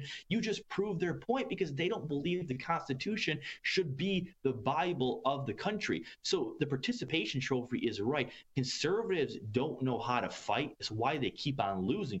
They're very good at pointing out the hypocrisy, but they have no solution on how to fix it. Yeah, no, exactly. Always very good at pointing it out. No solution how to fix it. Well, I think your take on that was very good. I think it was very wise, and I think that people should get behind it. I just do. But if you're good, I'd like to actually switch gears for a second. Yeah, of course. Because so you work for Clay. Clay, who I was saying earlier, I don't know Clay personally. I know Buck, who does a radio show with him, very well, but I don't know how that actually hasn't happened yet, where I don't know Clay, but that's another point. But you work for Outkick, great site. As Tom was saying earlier, you guys cover so much. You hit sports, you hit politics, you hit entertainment. You just kind of weave it all together. And I'm not trying to blow smoke up your ass. You just literally, you guys do an awesome job. Like, it's one of the very few sites that I go to each day when we're kind of preparing the show here. But I got to ask this, since your site has to do with sports too, is Taylor Swift a good thing or a bad thing for the NFL? Good thing in the near term. She's bringing a lot of extra publicity. The ratings say young girls are now watching football games, particularly 12 to 17. Long term, though, I think it's a bad thing because you're never going to convert those 12 to 17 girls en masse to stick with the NFL. And all you're doing is alienating most football viewers. Now, get this, guys.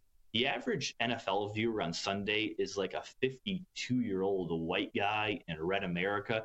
He does not care about Taylor Swift. So when you focus on her doing her little dances and screaming in the booth instead of the replays, that just frustrates them. Yeah. So I think in the short term, it's a good thing, I guess, but I don't think it sustains or provides them any long-term growth. Now, look, will Taylor Swift hurt the NFL? Probably not. The NFL is so big. I mean, get this.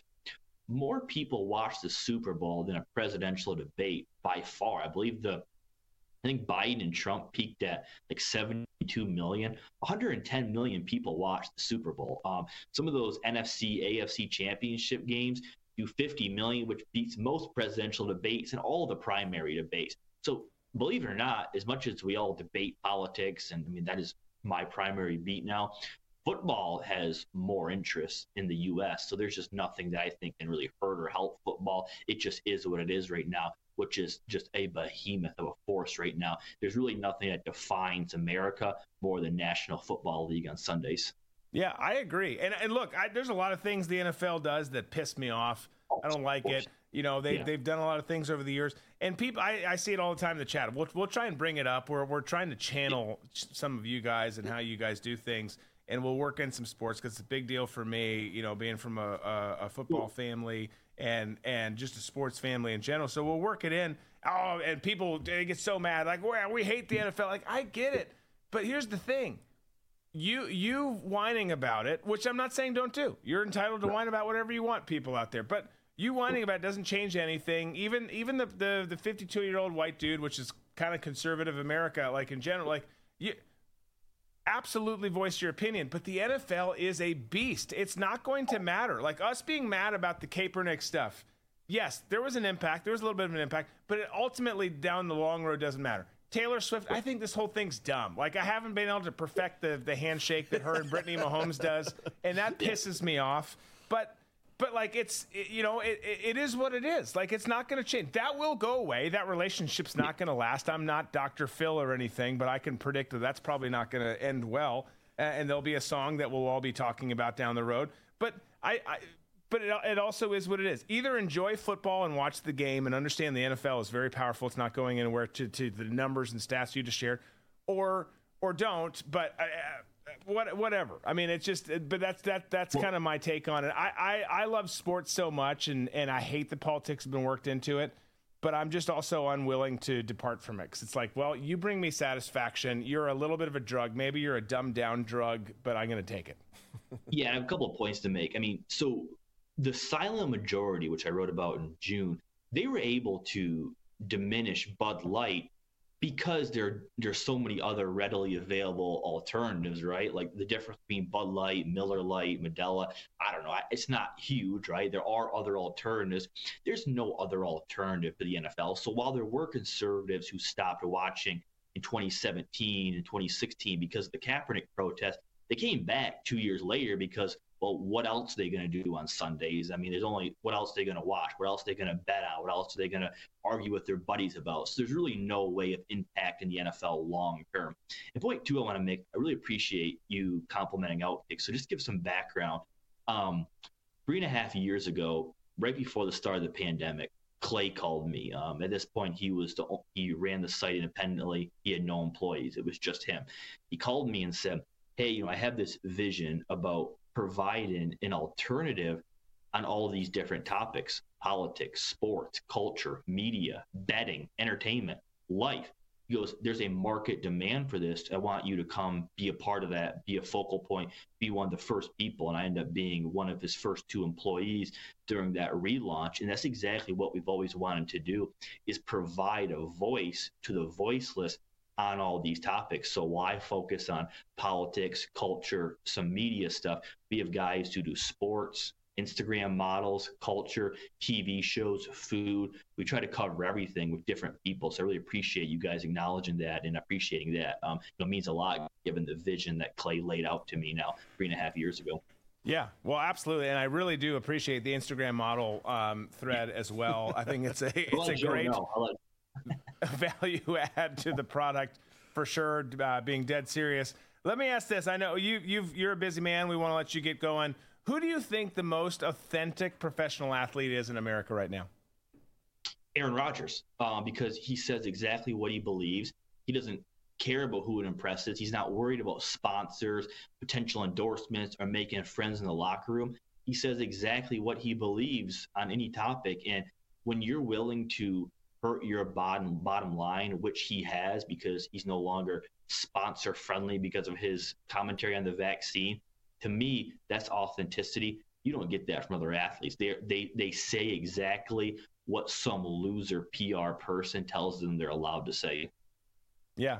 And I agree with you. And I hate that because, Bobby, I'm a season ticket holding Vikings person in Florida, which is hard for me on so many levels because we never do anything right, although we had a great win last night without Justin Jefferson. But I've had this love-hate relationship forever with Aaron Rodgers, and I respect the living piss out of him. And I respect him more now than I ever have because of what he's doing. I think you're right. I think that is it's a subjective answer, but I'm giving Bobby 100% A+ on that answer. I think that was good. Yeah, and I totally agree with that assessment because you have Aaron Rodgers on one hand, who I agree with Bobby, is completely authentic.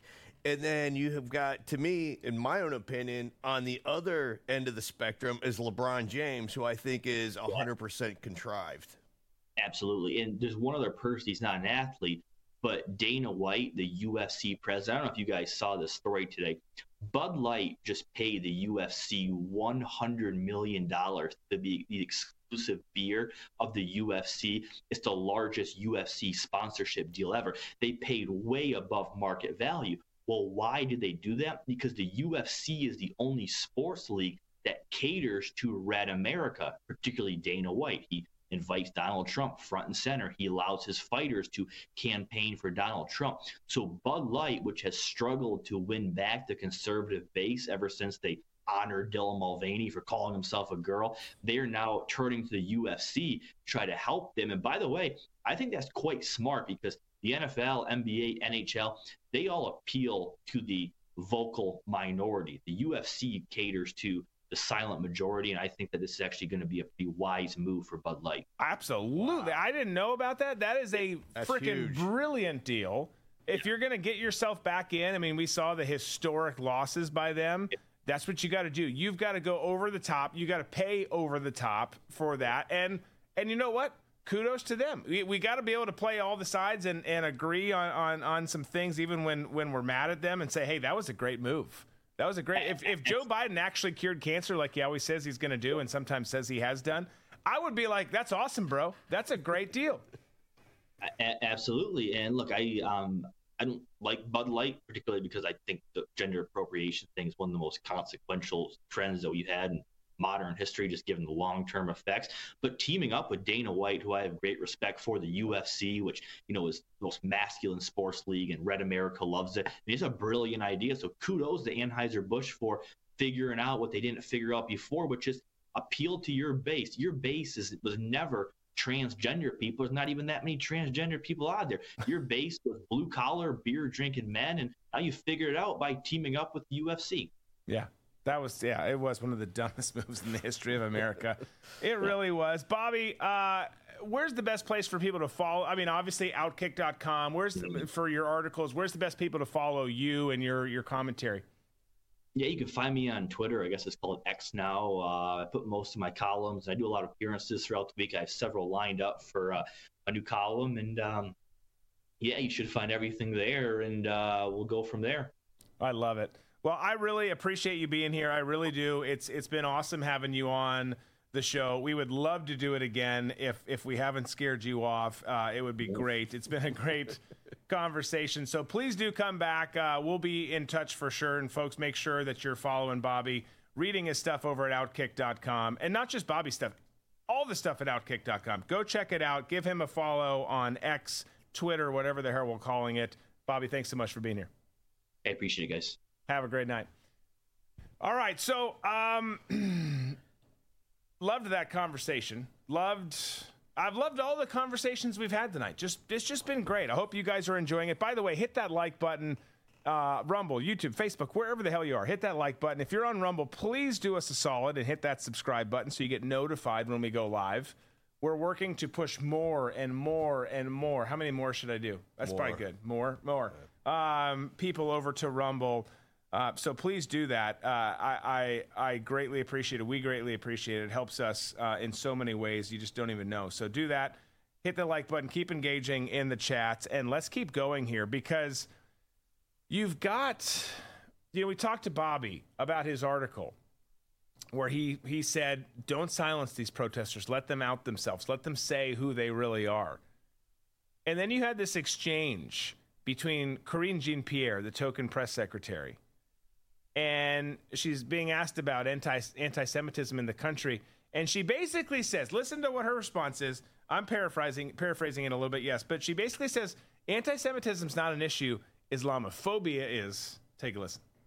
His level of concern right now about the potential rise of anti-Semitism in light of everything that's going on in Israel? So a couple of things.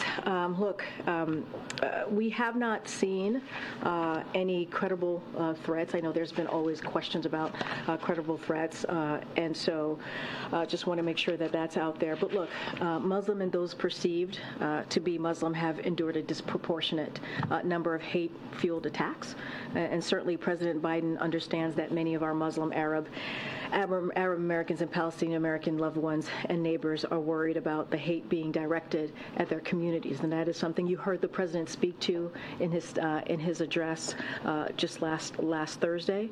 And so one of the things that the president has done is directed his team, Homeland Security team, to prioritize prevention and disruption of any emerging threats that could harm the Jewish, the Muslim, Arab Americans, or any other communities. And that is something that the president has sought to do and since day one. As you know, the president ran on protecting communities, obviously, but bringing people together, protecting the soul of the nation.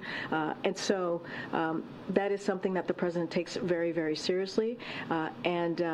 We're going to continue to denounce any sort of hate towards any American here.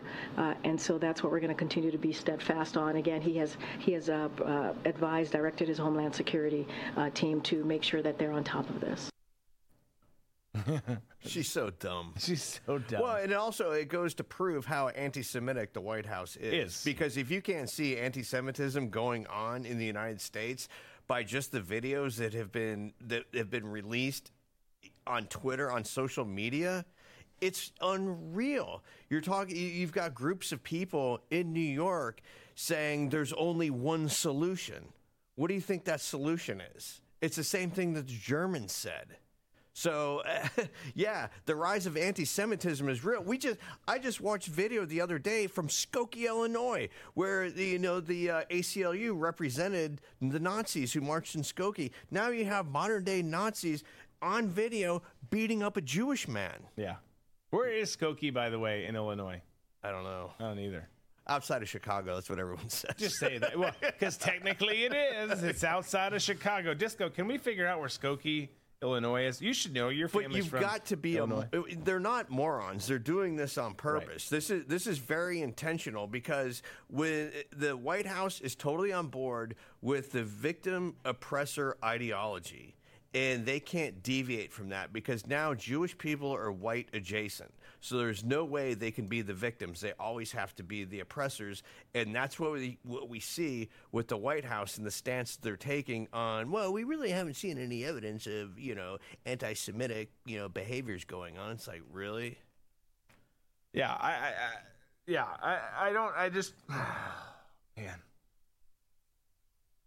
I don't get where I don't get how you can. I mean, I do. And that's the tricky thing, and that's part of the reason I'm befuddled with my comment here. Is we talk about this all the time, how they play the game and how they say what they say and then they do what they do. You have them talking about we stand with Israel, we stand with our longest. Just like they say we stand with the Constitution and support the Constitution. You haven't read the fucking Constitution. Stop it. But they say these things, and then they come out and say the opposite here. And they say, we haven't seen that. We haven't seen evidence of that. But we do stand with folks who are facing extreme Islamophobia. Like, guys, right? We don't have extreme anything in this country. Conservatives aren't extremist terrorists. We don't have extreme Islamophobia issues. We don't have extreme racism issues. We don't have extreme anti-Semitism. All those things exist. All of them do. Every last freaking one of them.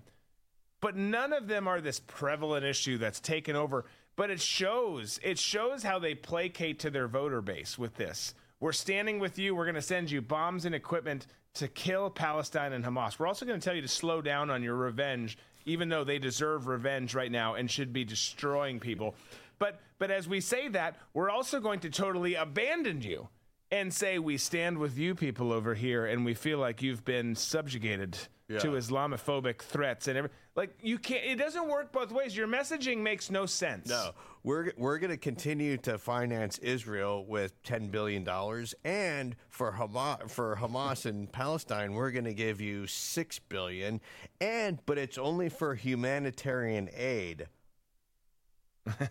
And we're going to be tracking every single dollar where that is spent to make sure that it goes to the people. I like how slowly and methodically you lean into your wink.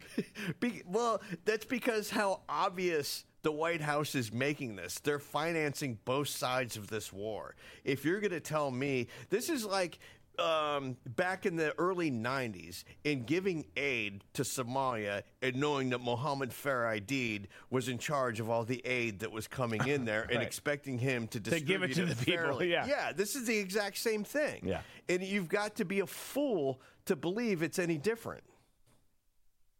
You're absolutely right. I love Whiskey Horn Alta. Her telling the truth is like saying chickens support KFC. Tom had KFC at the office yesterday. It's delicious. Blast from the past. Dude walks in like, what the hell is that? It's okay. It's a stack of KFC food. That happened. Disco's pulled it up. So here is it Skokie? Skokie, yes. It is, Tom. You're right. Just outside of Chicago, just north. You got near North Side there. You got Logan Square over to its west. It's just shy of Lincoln Park. So I mean, it's like actually in Chicago suburb area there. Chicago adjacent. So it's Chicago adjacent. Thank you, Disco. Gentleman and a scholar. So let's look at this weird jacket thing going on here with Jen Psaki. Remember Jen Psaki? Remember before we had the token press secretary who got the job just because of her sexual orientation and her color? We had Jen Psaki, who was not exactly the greatest either. I'm pretty convinced neither of them have ever given an actual answer at a press conference. But she got herself a job at MSNBC. Inside Jen Psaki is the show. The worst name ever. I change it. I take out some words, yes. But it's just how I always see that when I see the graphics. So I'm just going to keep saying it. So this was her latest clip on Inside Jen Psaki, which is like a Cinemax show from the 90s But she's talking. Remember, we talked yesterday about how Joe Biden goes to the beach. Once again, 40% of his term has been spent on vacation. Goes to the beach as the world is on fire and we're facing the prospect of World War III. And in this very short clip, she defends Joe Biden and his vacation. Take a listen. Even the clumsy efforts by the RNC and the usual suspects trying to make hay out of a video showing the president and first lady walking on the beach in Delaware this weekend. By the way, he also did many, many calls with foreign leaders and even the Pope. Let's see the record of that. Let's see also the record of the visitors that come to his place, Jen, if that's actually true. There isn't. They don't keep those records. Yeah, there's no visitor logs there, Tom. There's just we're not doing that, Thomas. But here's my take on it. Let's say that there were visitor logs. Let's say that there were call logs, which there might be. I don't know if there's call logs. I don't fucking care. I just don't. Who cares? It's all about the optics. The reality is you can do a lot of things, right? It's modern day. You can do this job from here. You can do this job from there. You can't do it as well, but that's kind of the way of the world, right? But you're the president. You're the supposed president of the United States, the supposed leader of the free world. The optics aren't good. When shit is breaking all around the world, you have to be behind the Resolute desk in the Oval Office saying shit. We have Americans being fucking held hostage, and he's cruising along the beach. He does not give a fuck about the American people. Yeah. Period. End of story. And convince us otherwise. Someone could say, and they will, absolutely, and they have, and they've tried, and they'll continue to try. And for Joe Biden, it's laughable because of what a scumbag he is. But they will try, and they will say, well, yeah, but he does care. Prove it. How? Where's he ever done anything? Let's look at his legislation over the last 50 years. Oh, that's right. There's none that's helped the American people over 50 years in D.C. Let's look at his response to this issue or that issue. Let's look at Afghanistan. Name the issue. Just name anything. You can't point to a single thing other than a bunch of data and a bunch of instances that leads people to believe that he hates not only Americans, but America. And you can't convince me otherwise. I honestly, I would like to be convinced otherwise. Yeah, I would like to be convinced otherwise, too. But he came up with the 1994 crime bill that disproportionately put more African-American males in prison. He was a total shill for the credit card company. He's been wrong on every foreign policy since he's been in the Senate. Let's not forget, it was his wisdom to say that it wasn't a good plan to go kill Osama bin Laden in Abbottabad. Yeah. Douche nozzle. I mean, I just don't get it. I really do. I really do get how people, I'm not supporting it, but I understand why people have issues with Trump. I can get in their shoes for a second and see it. I don't agree with it, but I understand the points they're trying to make. I don't understand any point that anyone has ever made that's been like, just give Joe a chance. Yeah, he's doing a great job. He's just old Joe from Scranton. Old lunch bucket Joe hanging in there. Old Amtrak Joe getting on that train every day, going to Delaware, going to D.C., 2 million miles. Stop it, Joe. That little black boy didn't rub your legs. You didn't drive a Mack truck, and you didn't ride the train that long. You're a fucking disaster, and you know it. You just are. You almost turned a pirate there. Already hard. Hey, Disco. It's good to see you. Here's a little last tip to you. Cheers. Yeah, cheers. So can we move to Georgia for a second? We're damn near in Georgia. So we're in Jacksonville, Florida. We've broken the trend. Maybe I should put this gin down. We've broken the trend, and we're not in D.C. or New York. We decided let's build the studio at the beach, and let's do it in somewhere that actually loves America in Florida. And we're damn near in Georgia, where there's this trial going on, one of Trump's many trials. It was just a weird. I just went off on a tangent. Sorry, but you've got this trial. We talked earlier in the week. Maybe it was last week. Doesn't matter. Sidney Powell pled guilty, copped a deal. Others going to do it. Fast forward, Jenna Ellis cops a deal. Someone who's there's lots of, look, well, I'll share my points in a second, but there's lots of viewpoints on Jenna Ellis. You've got Laura Loomer's take on her and several others on that side. Laura, by the way, having Dinesh on later tonight. Actually, I think it's already happened, but You've got a lot of people who are very anti her. You've got a lot of people who are still very supportive of Jenna. Whatever. Pick your side, pick your poison. But at the end of the day, is this the first one or the second one, Disco? This is the adder? This is the first one that I pulled. I can pull the adder if you need. Yeah, let's do the adder first. So, let's do this one where she's standing.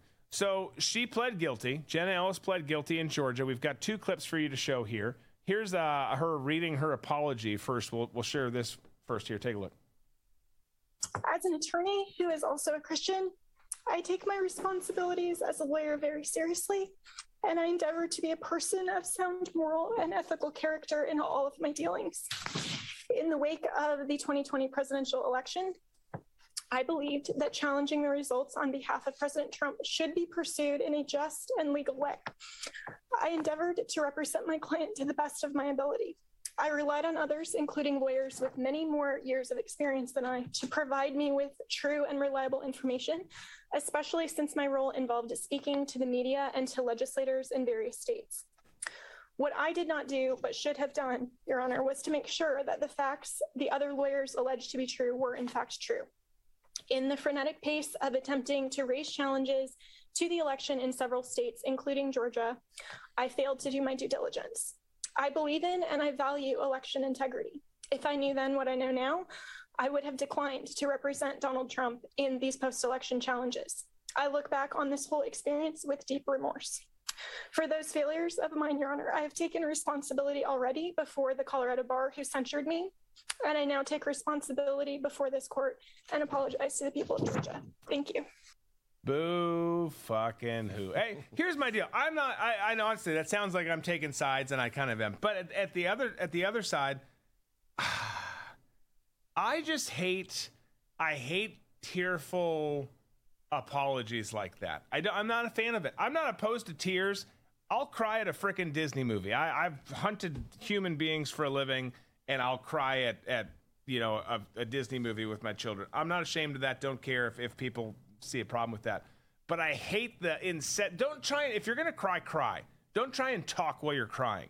Also, don't totally abandon everything that you said you believed in that statement and apologize. I mean, that to me was a big cop-out. Pleading a deal and then sharing that apology and other things. So now I'm starting to tell you what I think about it. But we've got one other quick clip, because here's her just agreeing that she can't come back on anything, that it's final, and then we'll talk about it. Here's this last clip.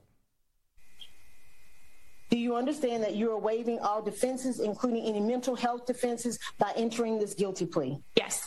Do you understand that if you went to trial, you would have the right to a trial by jury, the right to see, hear, and confront? All right, we're listening in to what is happening right now as we speak in Fulton County, Georgia courthouse. That is Jenna Ellis with her legal representation on the right. She is one of the people who has been charged in Fulton County alongside Donald Trump.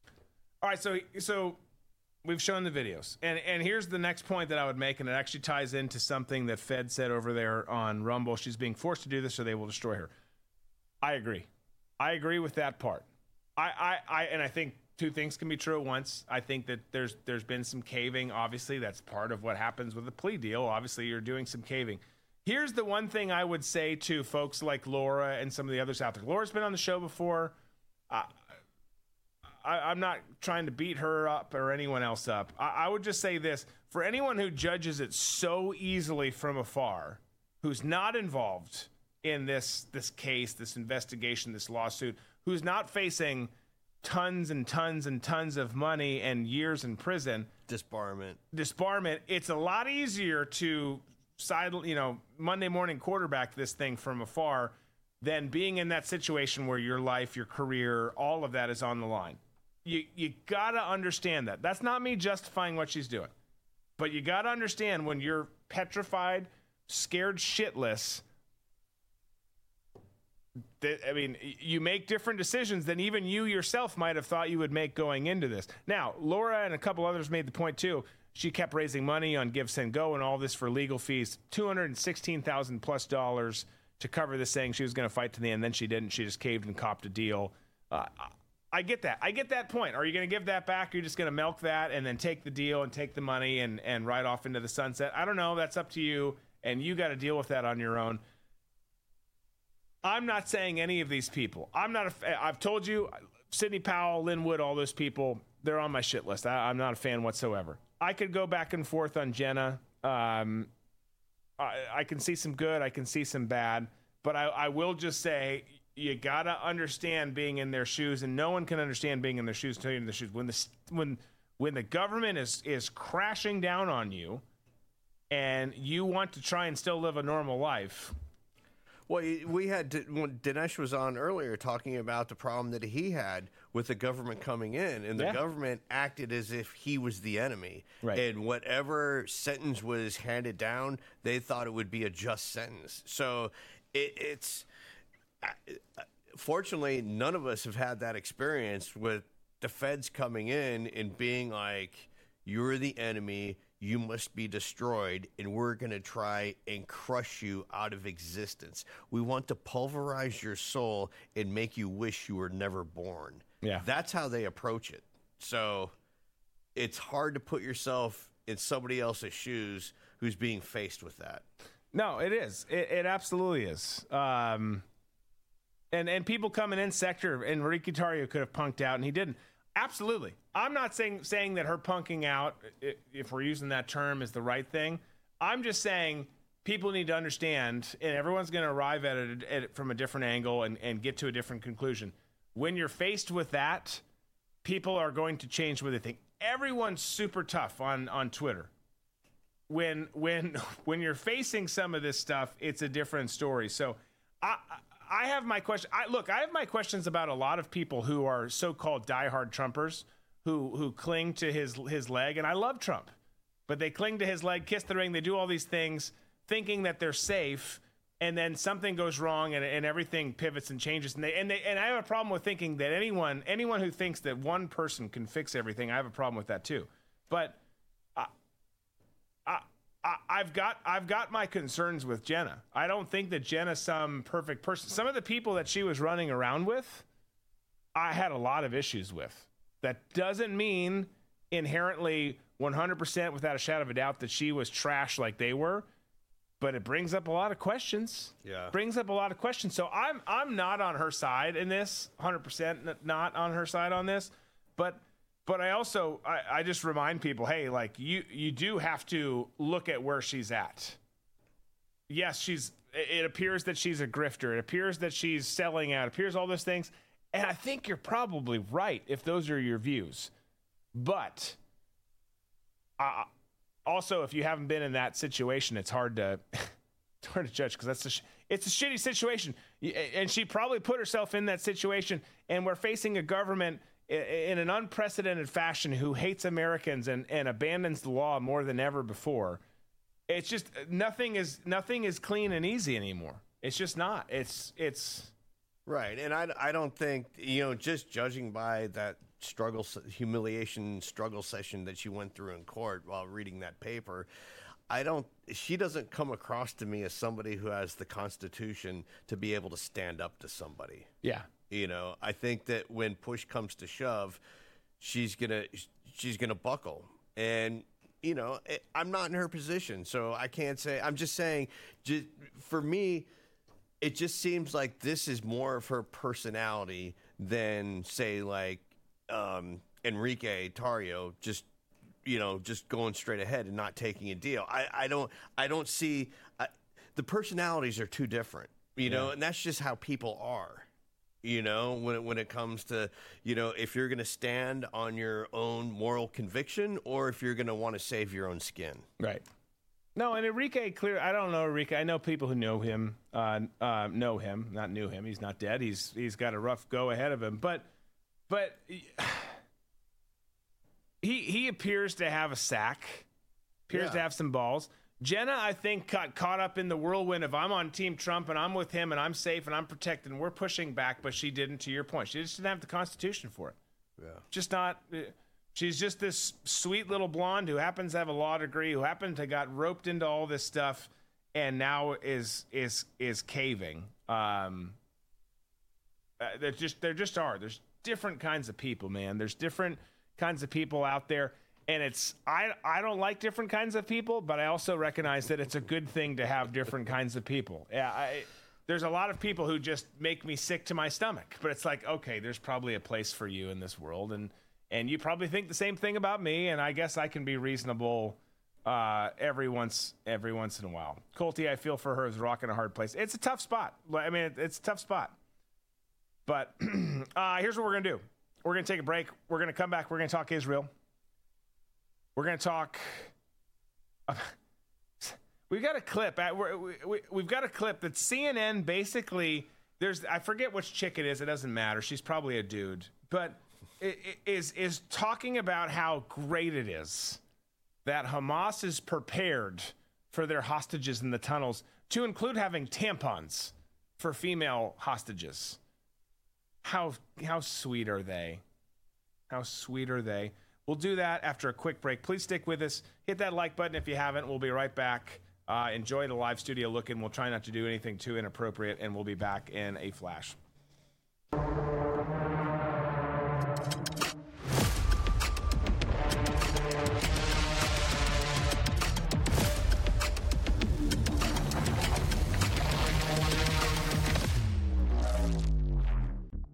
Attention Americans, breaking news. Biden's dangerous plan for a digital dollar is underway. Don't be fooled. It won't benefit you. Take action now. The Federal Reserve phased deployment of FedNow began on July 1st, 2023. Be prepared. This may catch many off guard. Your hard-earned assets are in jeopardy. But there's a simple legal tax loophole to opt out of the digital dollar. Reach out to American Alternative Assets for a free wealth protection guide and discover how to safeguard your wealth with gold and silver IRAs against a failing dollar and volatile markets. Visit protectfrombiden.com. This invaluable guide provides precise steps to transfer your IRA or 401k into precious metals without any tax consequences. Be smart. Don't let Biden force you into using the government's new digital dollar. Visit protectfrombiden.com to get your free guide and get started. Again, that's protectfrombiden.com.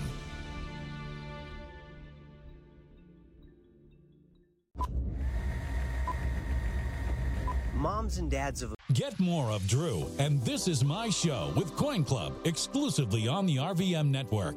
Coin Club members get a This Is My Show challenge coin, an exclusive Friday morning show for Coin Club members only, automatic entry into show-related sweepstakes, and other in-studio bonuses. Plus, members get access to all other premium content on the RVM network and no ads on written content on redvoicemedia.com. So join the club and carry your coin with pride. Go to dbcoinclub.com. Military and first responders get 30% off their memberships. Again, that's dbcoinclub.com. Current Drew Crew members need not apply. Military and first responder discounts are available on monthly or annual memberships. All members, regardless of subscription type, are automatically entered into sweepstakes. However, challenge coins are only issued to annual members. Learn more at dbcoinclub.com.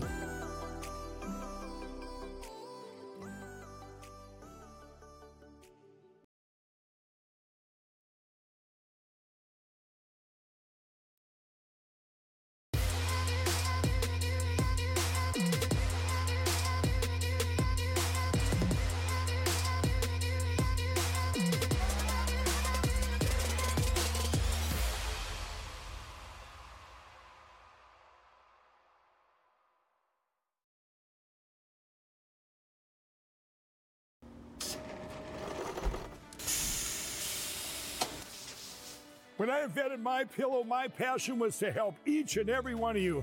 And 20 years later, all of your support is what keeps us going. Because of you, we've been able to create thousands of USA jobs and help millions get the best sleep ever. To thank you, my employees and I are bringing you a limited edition MyPillow. The Giza Elegance MyPillow is made with my patented adjustable fill, the most amazing cotton, and a 2-inch pipe gusset. It has 4 custom loft levels, machine washable and dryable, and you get my 60-day money-back guarantee and 10-year warranty. Go to MyPillow.com or call the number on your screen. Use your promo code to get your limited edition 20th anniversary MyPillow queen size. Retails for $69.98, now only $19.98. That's right, get a queen size MyPillow for only $19.98. From all of us here at MyPillow, thanks America! How in the world could such a small group of people with limited resources change world history? But in fact, that's happening, and it's the power of the truth. The truth is like kryptonite. Healthcare isn't in some sense working very well. Foster Colson is thinking about this. He's got a new company, an online healthcare platform called The Wellness Company. Telehealth company called The Wellness Company. The Wellness Company. TWC.health is the wellness company. The most popular product is the detoxification supplement that features nattokinase. Nattokinase is the only enzyme that we're aware of right now that dissolves the spike protein. Spike protein is loaded in the body with the COVID-19 infection and definitely with the vaccines. We've been completely accurate on the spread of the virus, early treatment, on the deficiencies in hospital care, and now the deaths that are occurring after vaccination. This is a human outrage, and it's occurring at the end of a hypodermic needle. Isn't it interesting? Natural substances combating this man-made disaster.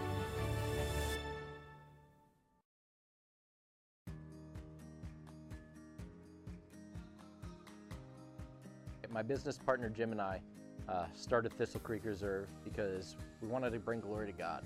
We want to be Christ-centered 7 days a week, 365 days a year.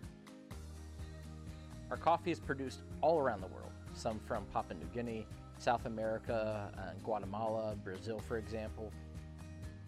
Beyond the Cup it's our life motto. It's our way to give back, and it's, for us, our charitable partners. We partner with the Tim Tebow Ocoa Philippi Project to help rescue women and children from sex trafficking.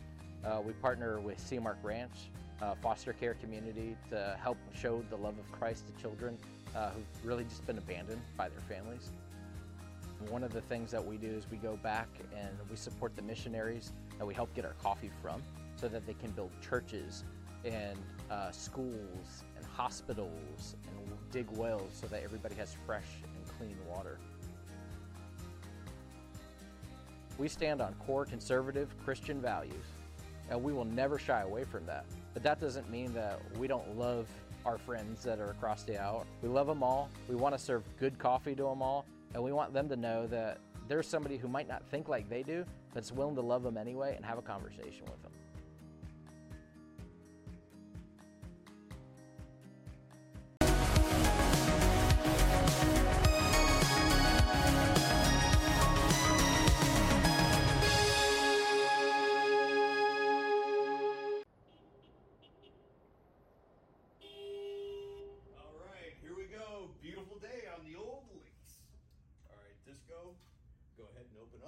Are you sure this is going to be okay?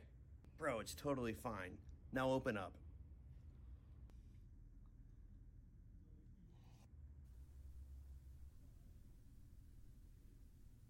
And 4. Oh, wait. Where are my scripts? Oh, right. Here you go. Scripts. Awesome. Thank you. Play through. Going for the green right now. And Disco, it's okay. They're just baby teeth.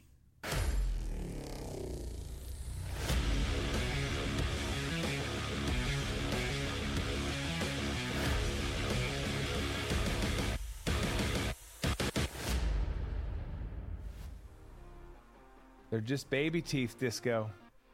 Yes. Just baby teeth. Welcome back, folks. Final little stretch here. Hit that like button if you have not already. Make sure you are subscribed here, particularly if you're here on Rumble. If you're not on Rumble, go to rumble.com/Drew Berquist and make sure you give us a follow. That is the best place to watch.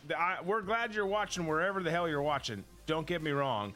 But we are the safest, protected, taken care of with our good friends over at Rumble. So go there, rumble.com/Drew Berquist. We appreciate you being here tonight with us. Let's finish off tonight with some discussion about Israel. Excuse me, because according to new reports, and this, I'll read part of this article here too, you've got concerns popping up about the evacuation of Americans throughout the region as everything kind of spins out of control. It says this: the Biden administration is preparing for the possibility that hundreds of thousands of American citizens will require evacuation from the Middle East if the bloodshed in Gaza cannot be contained. That, according to 4 officials familiar with the U.S. government's contingency planning, because Biden's so good about getting people out of harm's way. It was the most successful airlift in American history. Oh, dear God, help us. It continues. The administration, despite its forceful public support for Israel, is deeply alarmed by the prospect of escalation. And in recent days, it has turned the attention in part to the complicated logistics of abruptly having to relocate a large number of people, according to 3 people. We've gone from 4 people familiar to now 3 people familiar with the discussions. There were about 600,000 U.S. citizens in Israel and another 86,000 believed to be in Lebanon when Hamas attacked, according to State Department estimates. Of course, that's just 2 of the countries there. This whole thing could, and I'm not laughing because it's funny, but this whole thing could pop off in a big way. But what is funny is the fact that you've got the Biden regime concerned about American citizens abroad, concerned about American citizens anywhere, but American citizens abroad who are in some cases and or might become trapped behind enemy lines in conflict zones. What history do you, How can you even stand on that? Anything that you've done and be like, well, we're deeply concerned. Like, you mean like in Afghanistan, or like in fill in the blank? Obviously, that's the biggest example. You guys are atrocious about this. Go ahead, Tom. No, they're atrocious at it because they hate Americans that are abroad. They hate Americans in general, and they don't want to have to do anything to help anybody out if it might cause further conflict or exacerbate a situation. So if you're stuck in one of these places, it's going to be the same thing that was in Afghanistan, same thing it was in Israel. Hey, find your way to the airport or shelter in place. Well, yeah, exactly. That's what's going to happen. And really, how it's going to really play out is, what's going to happen. They're going to evacuate a sliver, a small chunk. They're going to claim victory in the mainstream media. This slut that we're going to show here in a second will talk about it. She's not going to in this clip, but they will moving forward. They'll call this a big win, but it'll be such a minuscule fraction of the people who are actually stranded. They'll call it a win. And then the other ones that they're able to get out, or even that small amount, they'll charge. Yeah. Here's your bill, by the way. You're welcome for us getting you out, doing what we're supposed to do as a country for our citizens. You're going to go ahead and owe us this, that, the other for your trip home. Thank you for prompt payment. And then good Americans, veterans, people from the intelligence community, people from the defense contracting community, people from communities who actually go out and do shit will take care of the rest, because that's where we've gotten to the point now, and I can't believe it. I know we've talked about it ad nauseum with the Afghan situation and everything that happened there, but I still can't believe to this date that myself, my colleagues, and other people, former people who no longer associated with the organization or organizations out there, had to go and do so much to get people out, and still are. Oh yeah, I'm not giving myself credit for that anymore. I'm not as involved in it anymore. But I have friends and former colleagues who still are. I'm still just blown away that we had to be like, all right, we'll do it. Just random ass dudes and chicks who are living across the country saying, you're not going to do it at all. You're not going to do anything. Got it. Okay. Yeah. We'll use our contacts and our resources in the area to pull something off, even though we have no resources behind us, no support from anyone. And that's the sad state of American politics and just American culture where we are as a whole is, hey, the government's not going to do it. And I think they know that too. Like, there'll be some former operators out there, some former other people who go and do this, and some of them will get taken care of. Not all of them will die. We'll just get a couple, say it was a win, and clean our hands of it.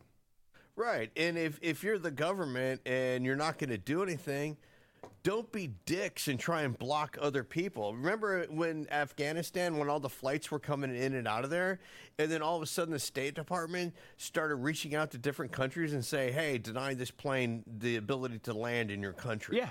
It's like, all right, if you're not going to fucking help, then get the fuck out of the way, man. Right. It's obvious that you hate Americans. You hate everything that America stands for, but don't be a hindrance. If you're not going to help, stand aside, sit down, and shut the fuck up, and just, let people who are going to do it. Right. You can't have it both ways. Yeah. But they can, and they do. Right. And that's the problem. I mean, I remember at the end, we got Shafi out. Praise God. It was awesome. Book forthcoming if I can get some time to myself. But that happened, and there was a lot of other wins we got. There were some failures we got. Not just me and my buddies who are working on stuff, but other organizations that we talked to, because a lot of I hate Zoom calls. I hate conference calls. I hate all of that stuff. I was sitting out back at the end of work, and I'm not saying this to praise me whatsoever. I promise you I'm not. But I would sit out back at night with former colleagues, coordinating with other groups who were working on stuff behind the scenes to figure out how we could collaborate and help each other. Okay, well, we got this family here. They're in Mazar Sharif. We got this family. They're still stuck in Kandahar. This one's over here in Herat. Like, how do we... how do we figure this out? Just because people wanted to do stuff. But in the end, I'll be honest, one, I put so much time and resources into, and mostly just emotional resources into getting Shafi out, and thank God we did, that I was toast. But also, this Biden administration started doing things and hurting people who were doing the right thing. That was like, how is this possible? Right. Like I'm not willing to. I'm not. I've got a business. I've got employees who work for me. I've got a family, a big ass family, and an Afghan who's now a part of that family. Right. I have so many expenses. Like I can't get in trouble with the Biden administration for doing the right thing, and that's a shitty spot to be in. Yeah, well, that's because they're not nice people that run this country. They're not. And it amazes me the amount of people that are on the left who are like, oh, at least the mean tweets have stopped. And it's like they have no clue, because unfortunately a lot of the people at the left are very weak-willed people who want the government to substitute as their parents and to provide everything for them. And if you push against that, well, you just get what you deserve. That's so true. I hate it. I like your accent or your voice, but I hate what you said. But it just is. That's where it is. And then back home. Last story I've got for you today. We're just newsflash. We're probably going to end a smidge early today, but last story I've got, because it's been a packed show, and we've got to get. There we go. I was going to say we got to get someone else watching, because it was at a perilous number there for a second on Rumble, a satanic number, shall we say?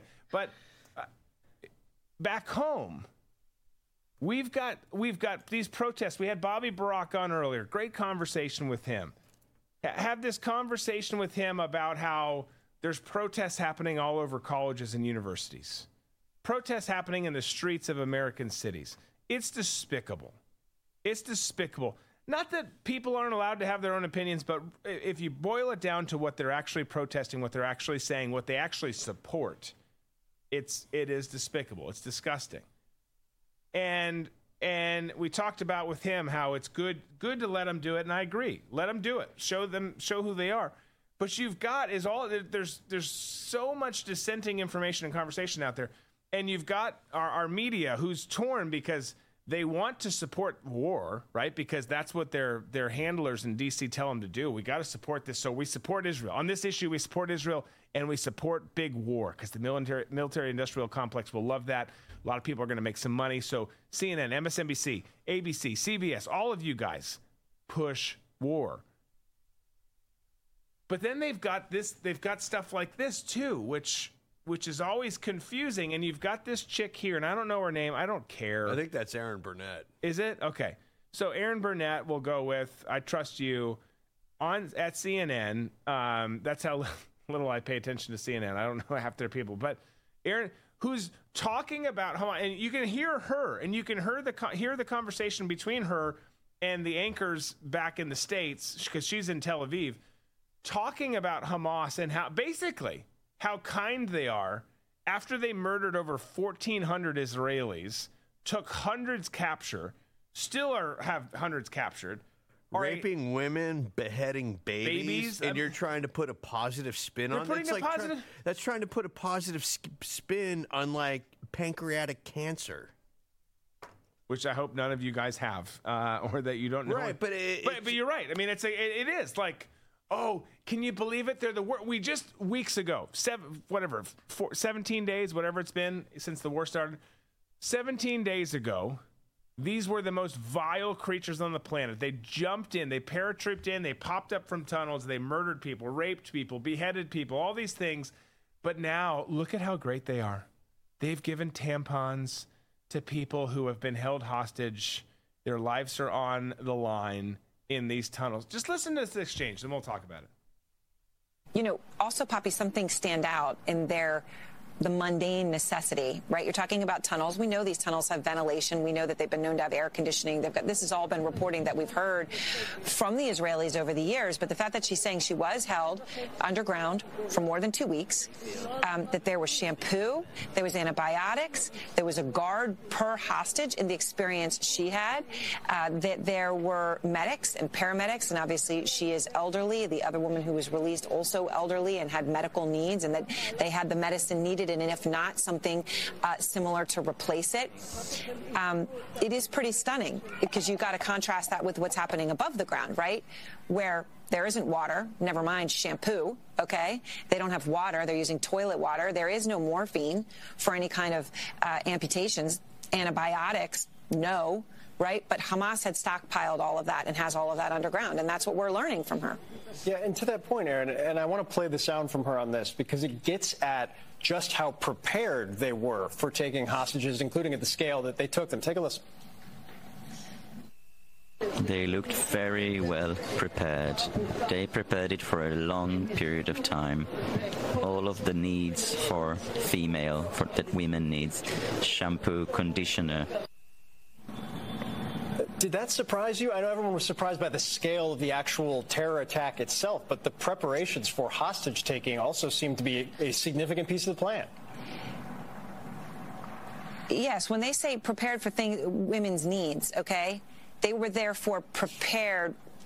I mean, let's just go ahead. I think we're being honest about it. That means they had tampons and things, okay? That is a level of preparation for what they were going to do, right? And it shows that they were going to take people of all different ages, right? It shows a preparation for that. And, you know, we saw that in the plans that we've seen taken from the bodies of Hamas militants who were killed in the terrorist attack, you know, that it lays out what they were going to do in every single kibbutz. And it also laid out very explicitly in the ones that I've had a chance to read what they were going to do with hostages. Take as many as possible. Here's the communal eating area in this kibbutz. This is where they go. This is how you get there. Here's the map. It's circled. Take the hostages there. So that was very much a part of the printed plan. And now you see the other end of it, the level of preparation that went into it. But again, in the mundane reality of having feminine hygiene products, shampoo, and antibiotics, it is those very specifics, I think, that are most striking. Striking. She's acting as if the Hamas is providing humanitarian aid for their hostages. It's almost like, what is it, Stockholm Syndrome? When you're like, when the captive develops a relationship with your hostage taker. That's what CNN is like. They're totally on the side of Hamas, and they're like, oh, it's like Hamas's personal PR firm.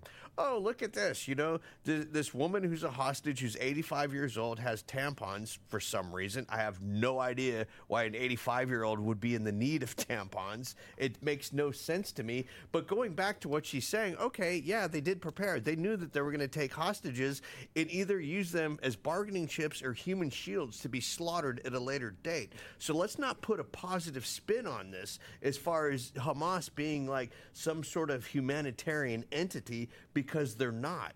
Right. Not at all. Not at all.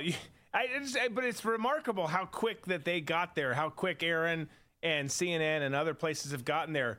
They're awful. They're terrorists. Wait, they're giving them tampons? Bro, let's just say it. They got tampons. We should give them the Nobel Peace Prize. But you know what? Also, did Aaron, where was Aaron when all this was going down and that poor woman got dragged out of the back of that car that had been raped so violently that she had bloodstains all over the bottom of her pants? Never. These people that did this are absolute savages. And just the fact that they have shampoo and conditioner somehow humanizes them and takes away from the barbarism that they committed is an absolute atrocity to try disguise it as journalism. Right. Well, as Judy says, how about just letting them go? Rather than, I mean, look, they've got to... War's tricky. I mean, it just is. I mean, we see that all the time. Some people have experienced them, some people haven't. I hope that no one ever does here at home. But man, it is. It's just tricky. But to take this stance, this take, that all of a sudden, it's not surprising at all. But here's what happened. You know, and I'll tell you kind of the journey that I go on, and I think a lot of people did. all this happens, right? And everyone says, oh, this is awful. Can you believe it? It looks like Red Dawn. We got a Red Dawn poster over there, by the way. But can you believe all this stuff happened? And what a vile thing this is. How vicious can Hamas be? Iran be? IRGC Quds Force be? Hezbollah, Islamic Jihad, all of these places, they're savages. And I think at points people get there because when they see that, they get to that understanding. And then they're so easily swayed that literally someone gives someone shampoo and you're like, oh, they're not that bad. Yeah. Oh, they might lead to World War III.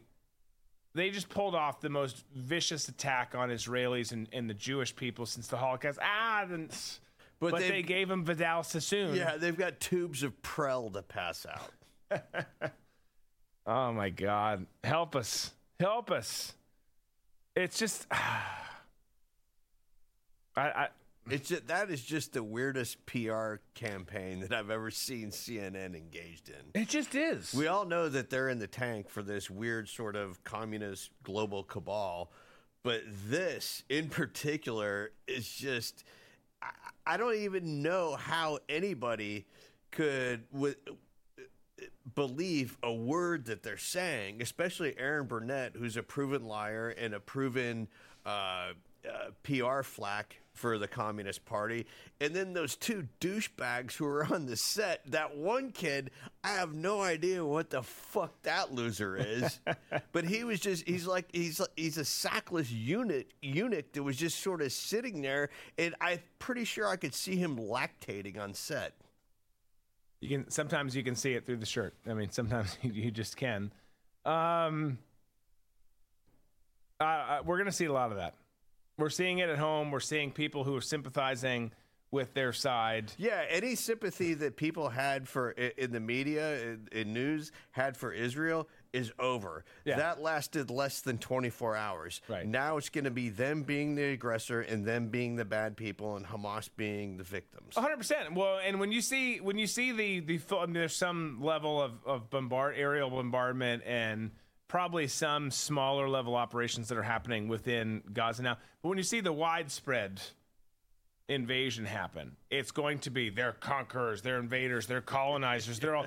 It's going to I mean, it has changed, to your point, Tom. It's changed already, but it's going to change so fast. For those who haven't noticed the change, it's going to flip just like that.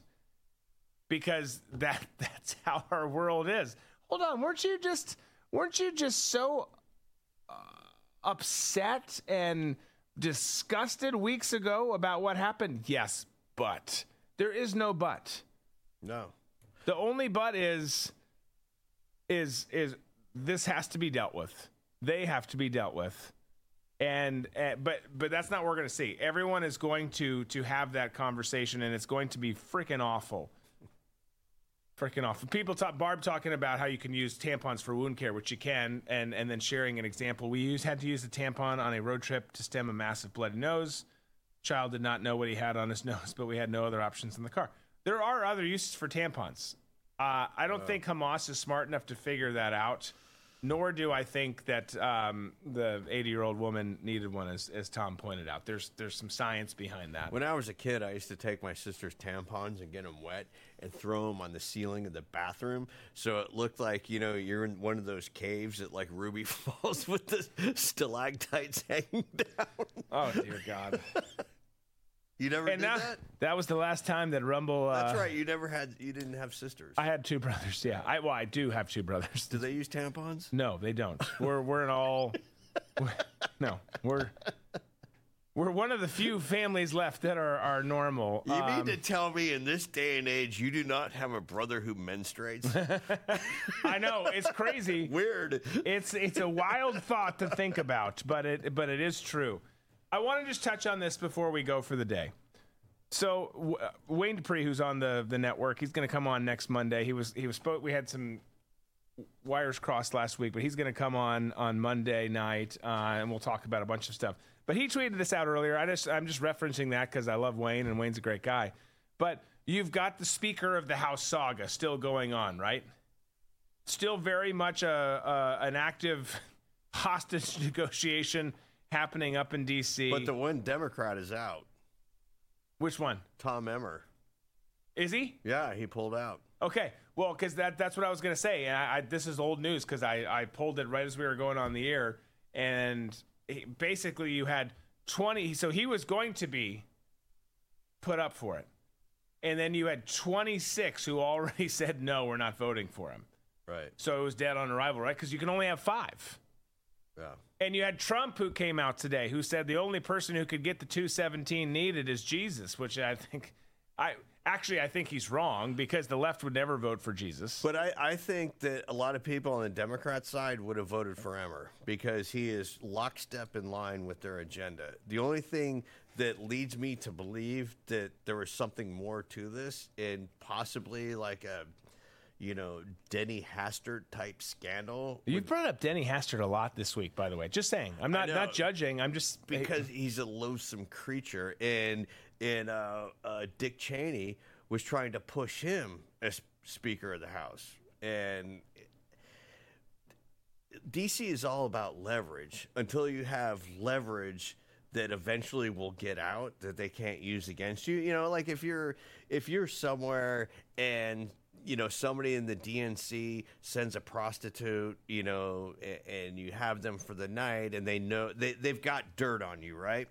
That's one type of leverage. But when it's coming, when there are rumors and so forth, and then there's rumblings about, there was a busboy that, may or may not have been groped by somebody, then it becomes, okay, you know what? You stay over here in your lane because this is probably true, and none of us are going to support you in moving forward because your stink is going to transfer to us if we support you. Yeah, I agree. Well, and I think you're right on Emmer. I think that there could have been some. There was 26. You had. I'm not going to just sit here and read the whole list, but you had Eli, you had MTG, you had Gozar, you had Ronnie Jackson, Thomas Massey, you had Corey Mills, Nels, who's in Dinesh's film. You should check out Police State. You had Scott Perry, Chip Roy, Keith Self, Greg Stubbe. Eli was in there. I thought I saw at one point. You know what? You don't hear much of Stubbe after he fell off his roof. It's so weird, right? I don't even know how he's doing. I mean, he's good enough to go back to work, but you used to see him a lot doing media. You did. No, he kind of had a rise. Sounds so bad, but in the old days in the show, which we're ramping back up on guests. Obviously, it's been a hot week in guests already. We had 4 amazing guests. And it's only Tuesday. We got Cameron Kinsey coming on tomorrow. We got Scott Pressler coming on Thursday. But we used to do tons of guests, and I'm almost certain Stubbe came on at one point. And that sounds like a dickish move to be like, I don't remember if he's been on or not. But there's a lot of folks from Florida who came up. Byron Donalds has been on. A lot of those folks have come on earlier in their career. They probably won't now because we make fun of everyone. But but we got them on there before they were like, oh no, you guys are just mean to everyone. But I think it would have, and Magellan agrees. Emmer would have gotten some Dem votes, but also says we dodged a bullet. I agree. I totally agree. I mean, it would not have been good at all if he had won, but. But I don't think I go back to. I at this point I don't know who can win. I mean, again, we hate each other as a country. We understand in D.C. and folks in D.C., as dumb as most of them are, understand how the system works. Getting the required amount of votes, I think it could be a while. But and Trump said, I said earlier, he joked about only Jesus could get the 217. I would say that because the Democrats hate Christ and faith so much that I don't even know that he would these days. But he then said, I think that we're close. We'll get someone here soon. I don't know that I agree with that. I don't know that we are close. That there's a lot of lines in the sand, and I don't see who could actually pull it off. What if this comes back to McCarthy? Oh, my God. No. I don't want that, Tom. I don't want that either, but it just seems like it. I mean, that's got to be a possibility. What if we get Pelosi again? Dear God, no. Shut up, Disco. Yes. Pelosi. Don't you come out of nowhere and say Pelosi up in here. Pelosi. Yeah, I mean, look, I don't know anymore. Pelosi is Italian for vulgar lush. It is. She's the Nancy Sonoma of Washington, D.C. I mean, why not? We don't, we think that Doug Burgum's not going to win the primary. So what if we just get Doug Burgum to be the speaker?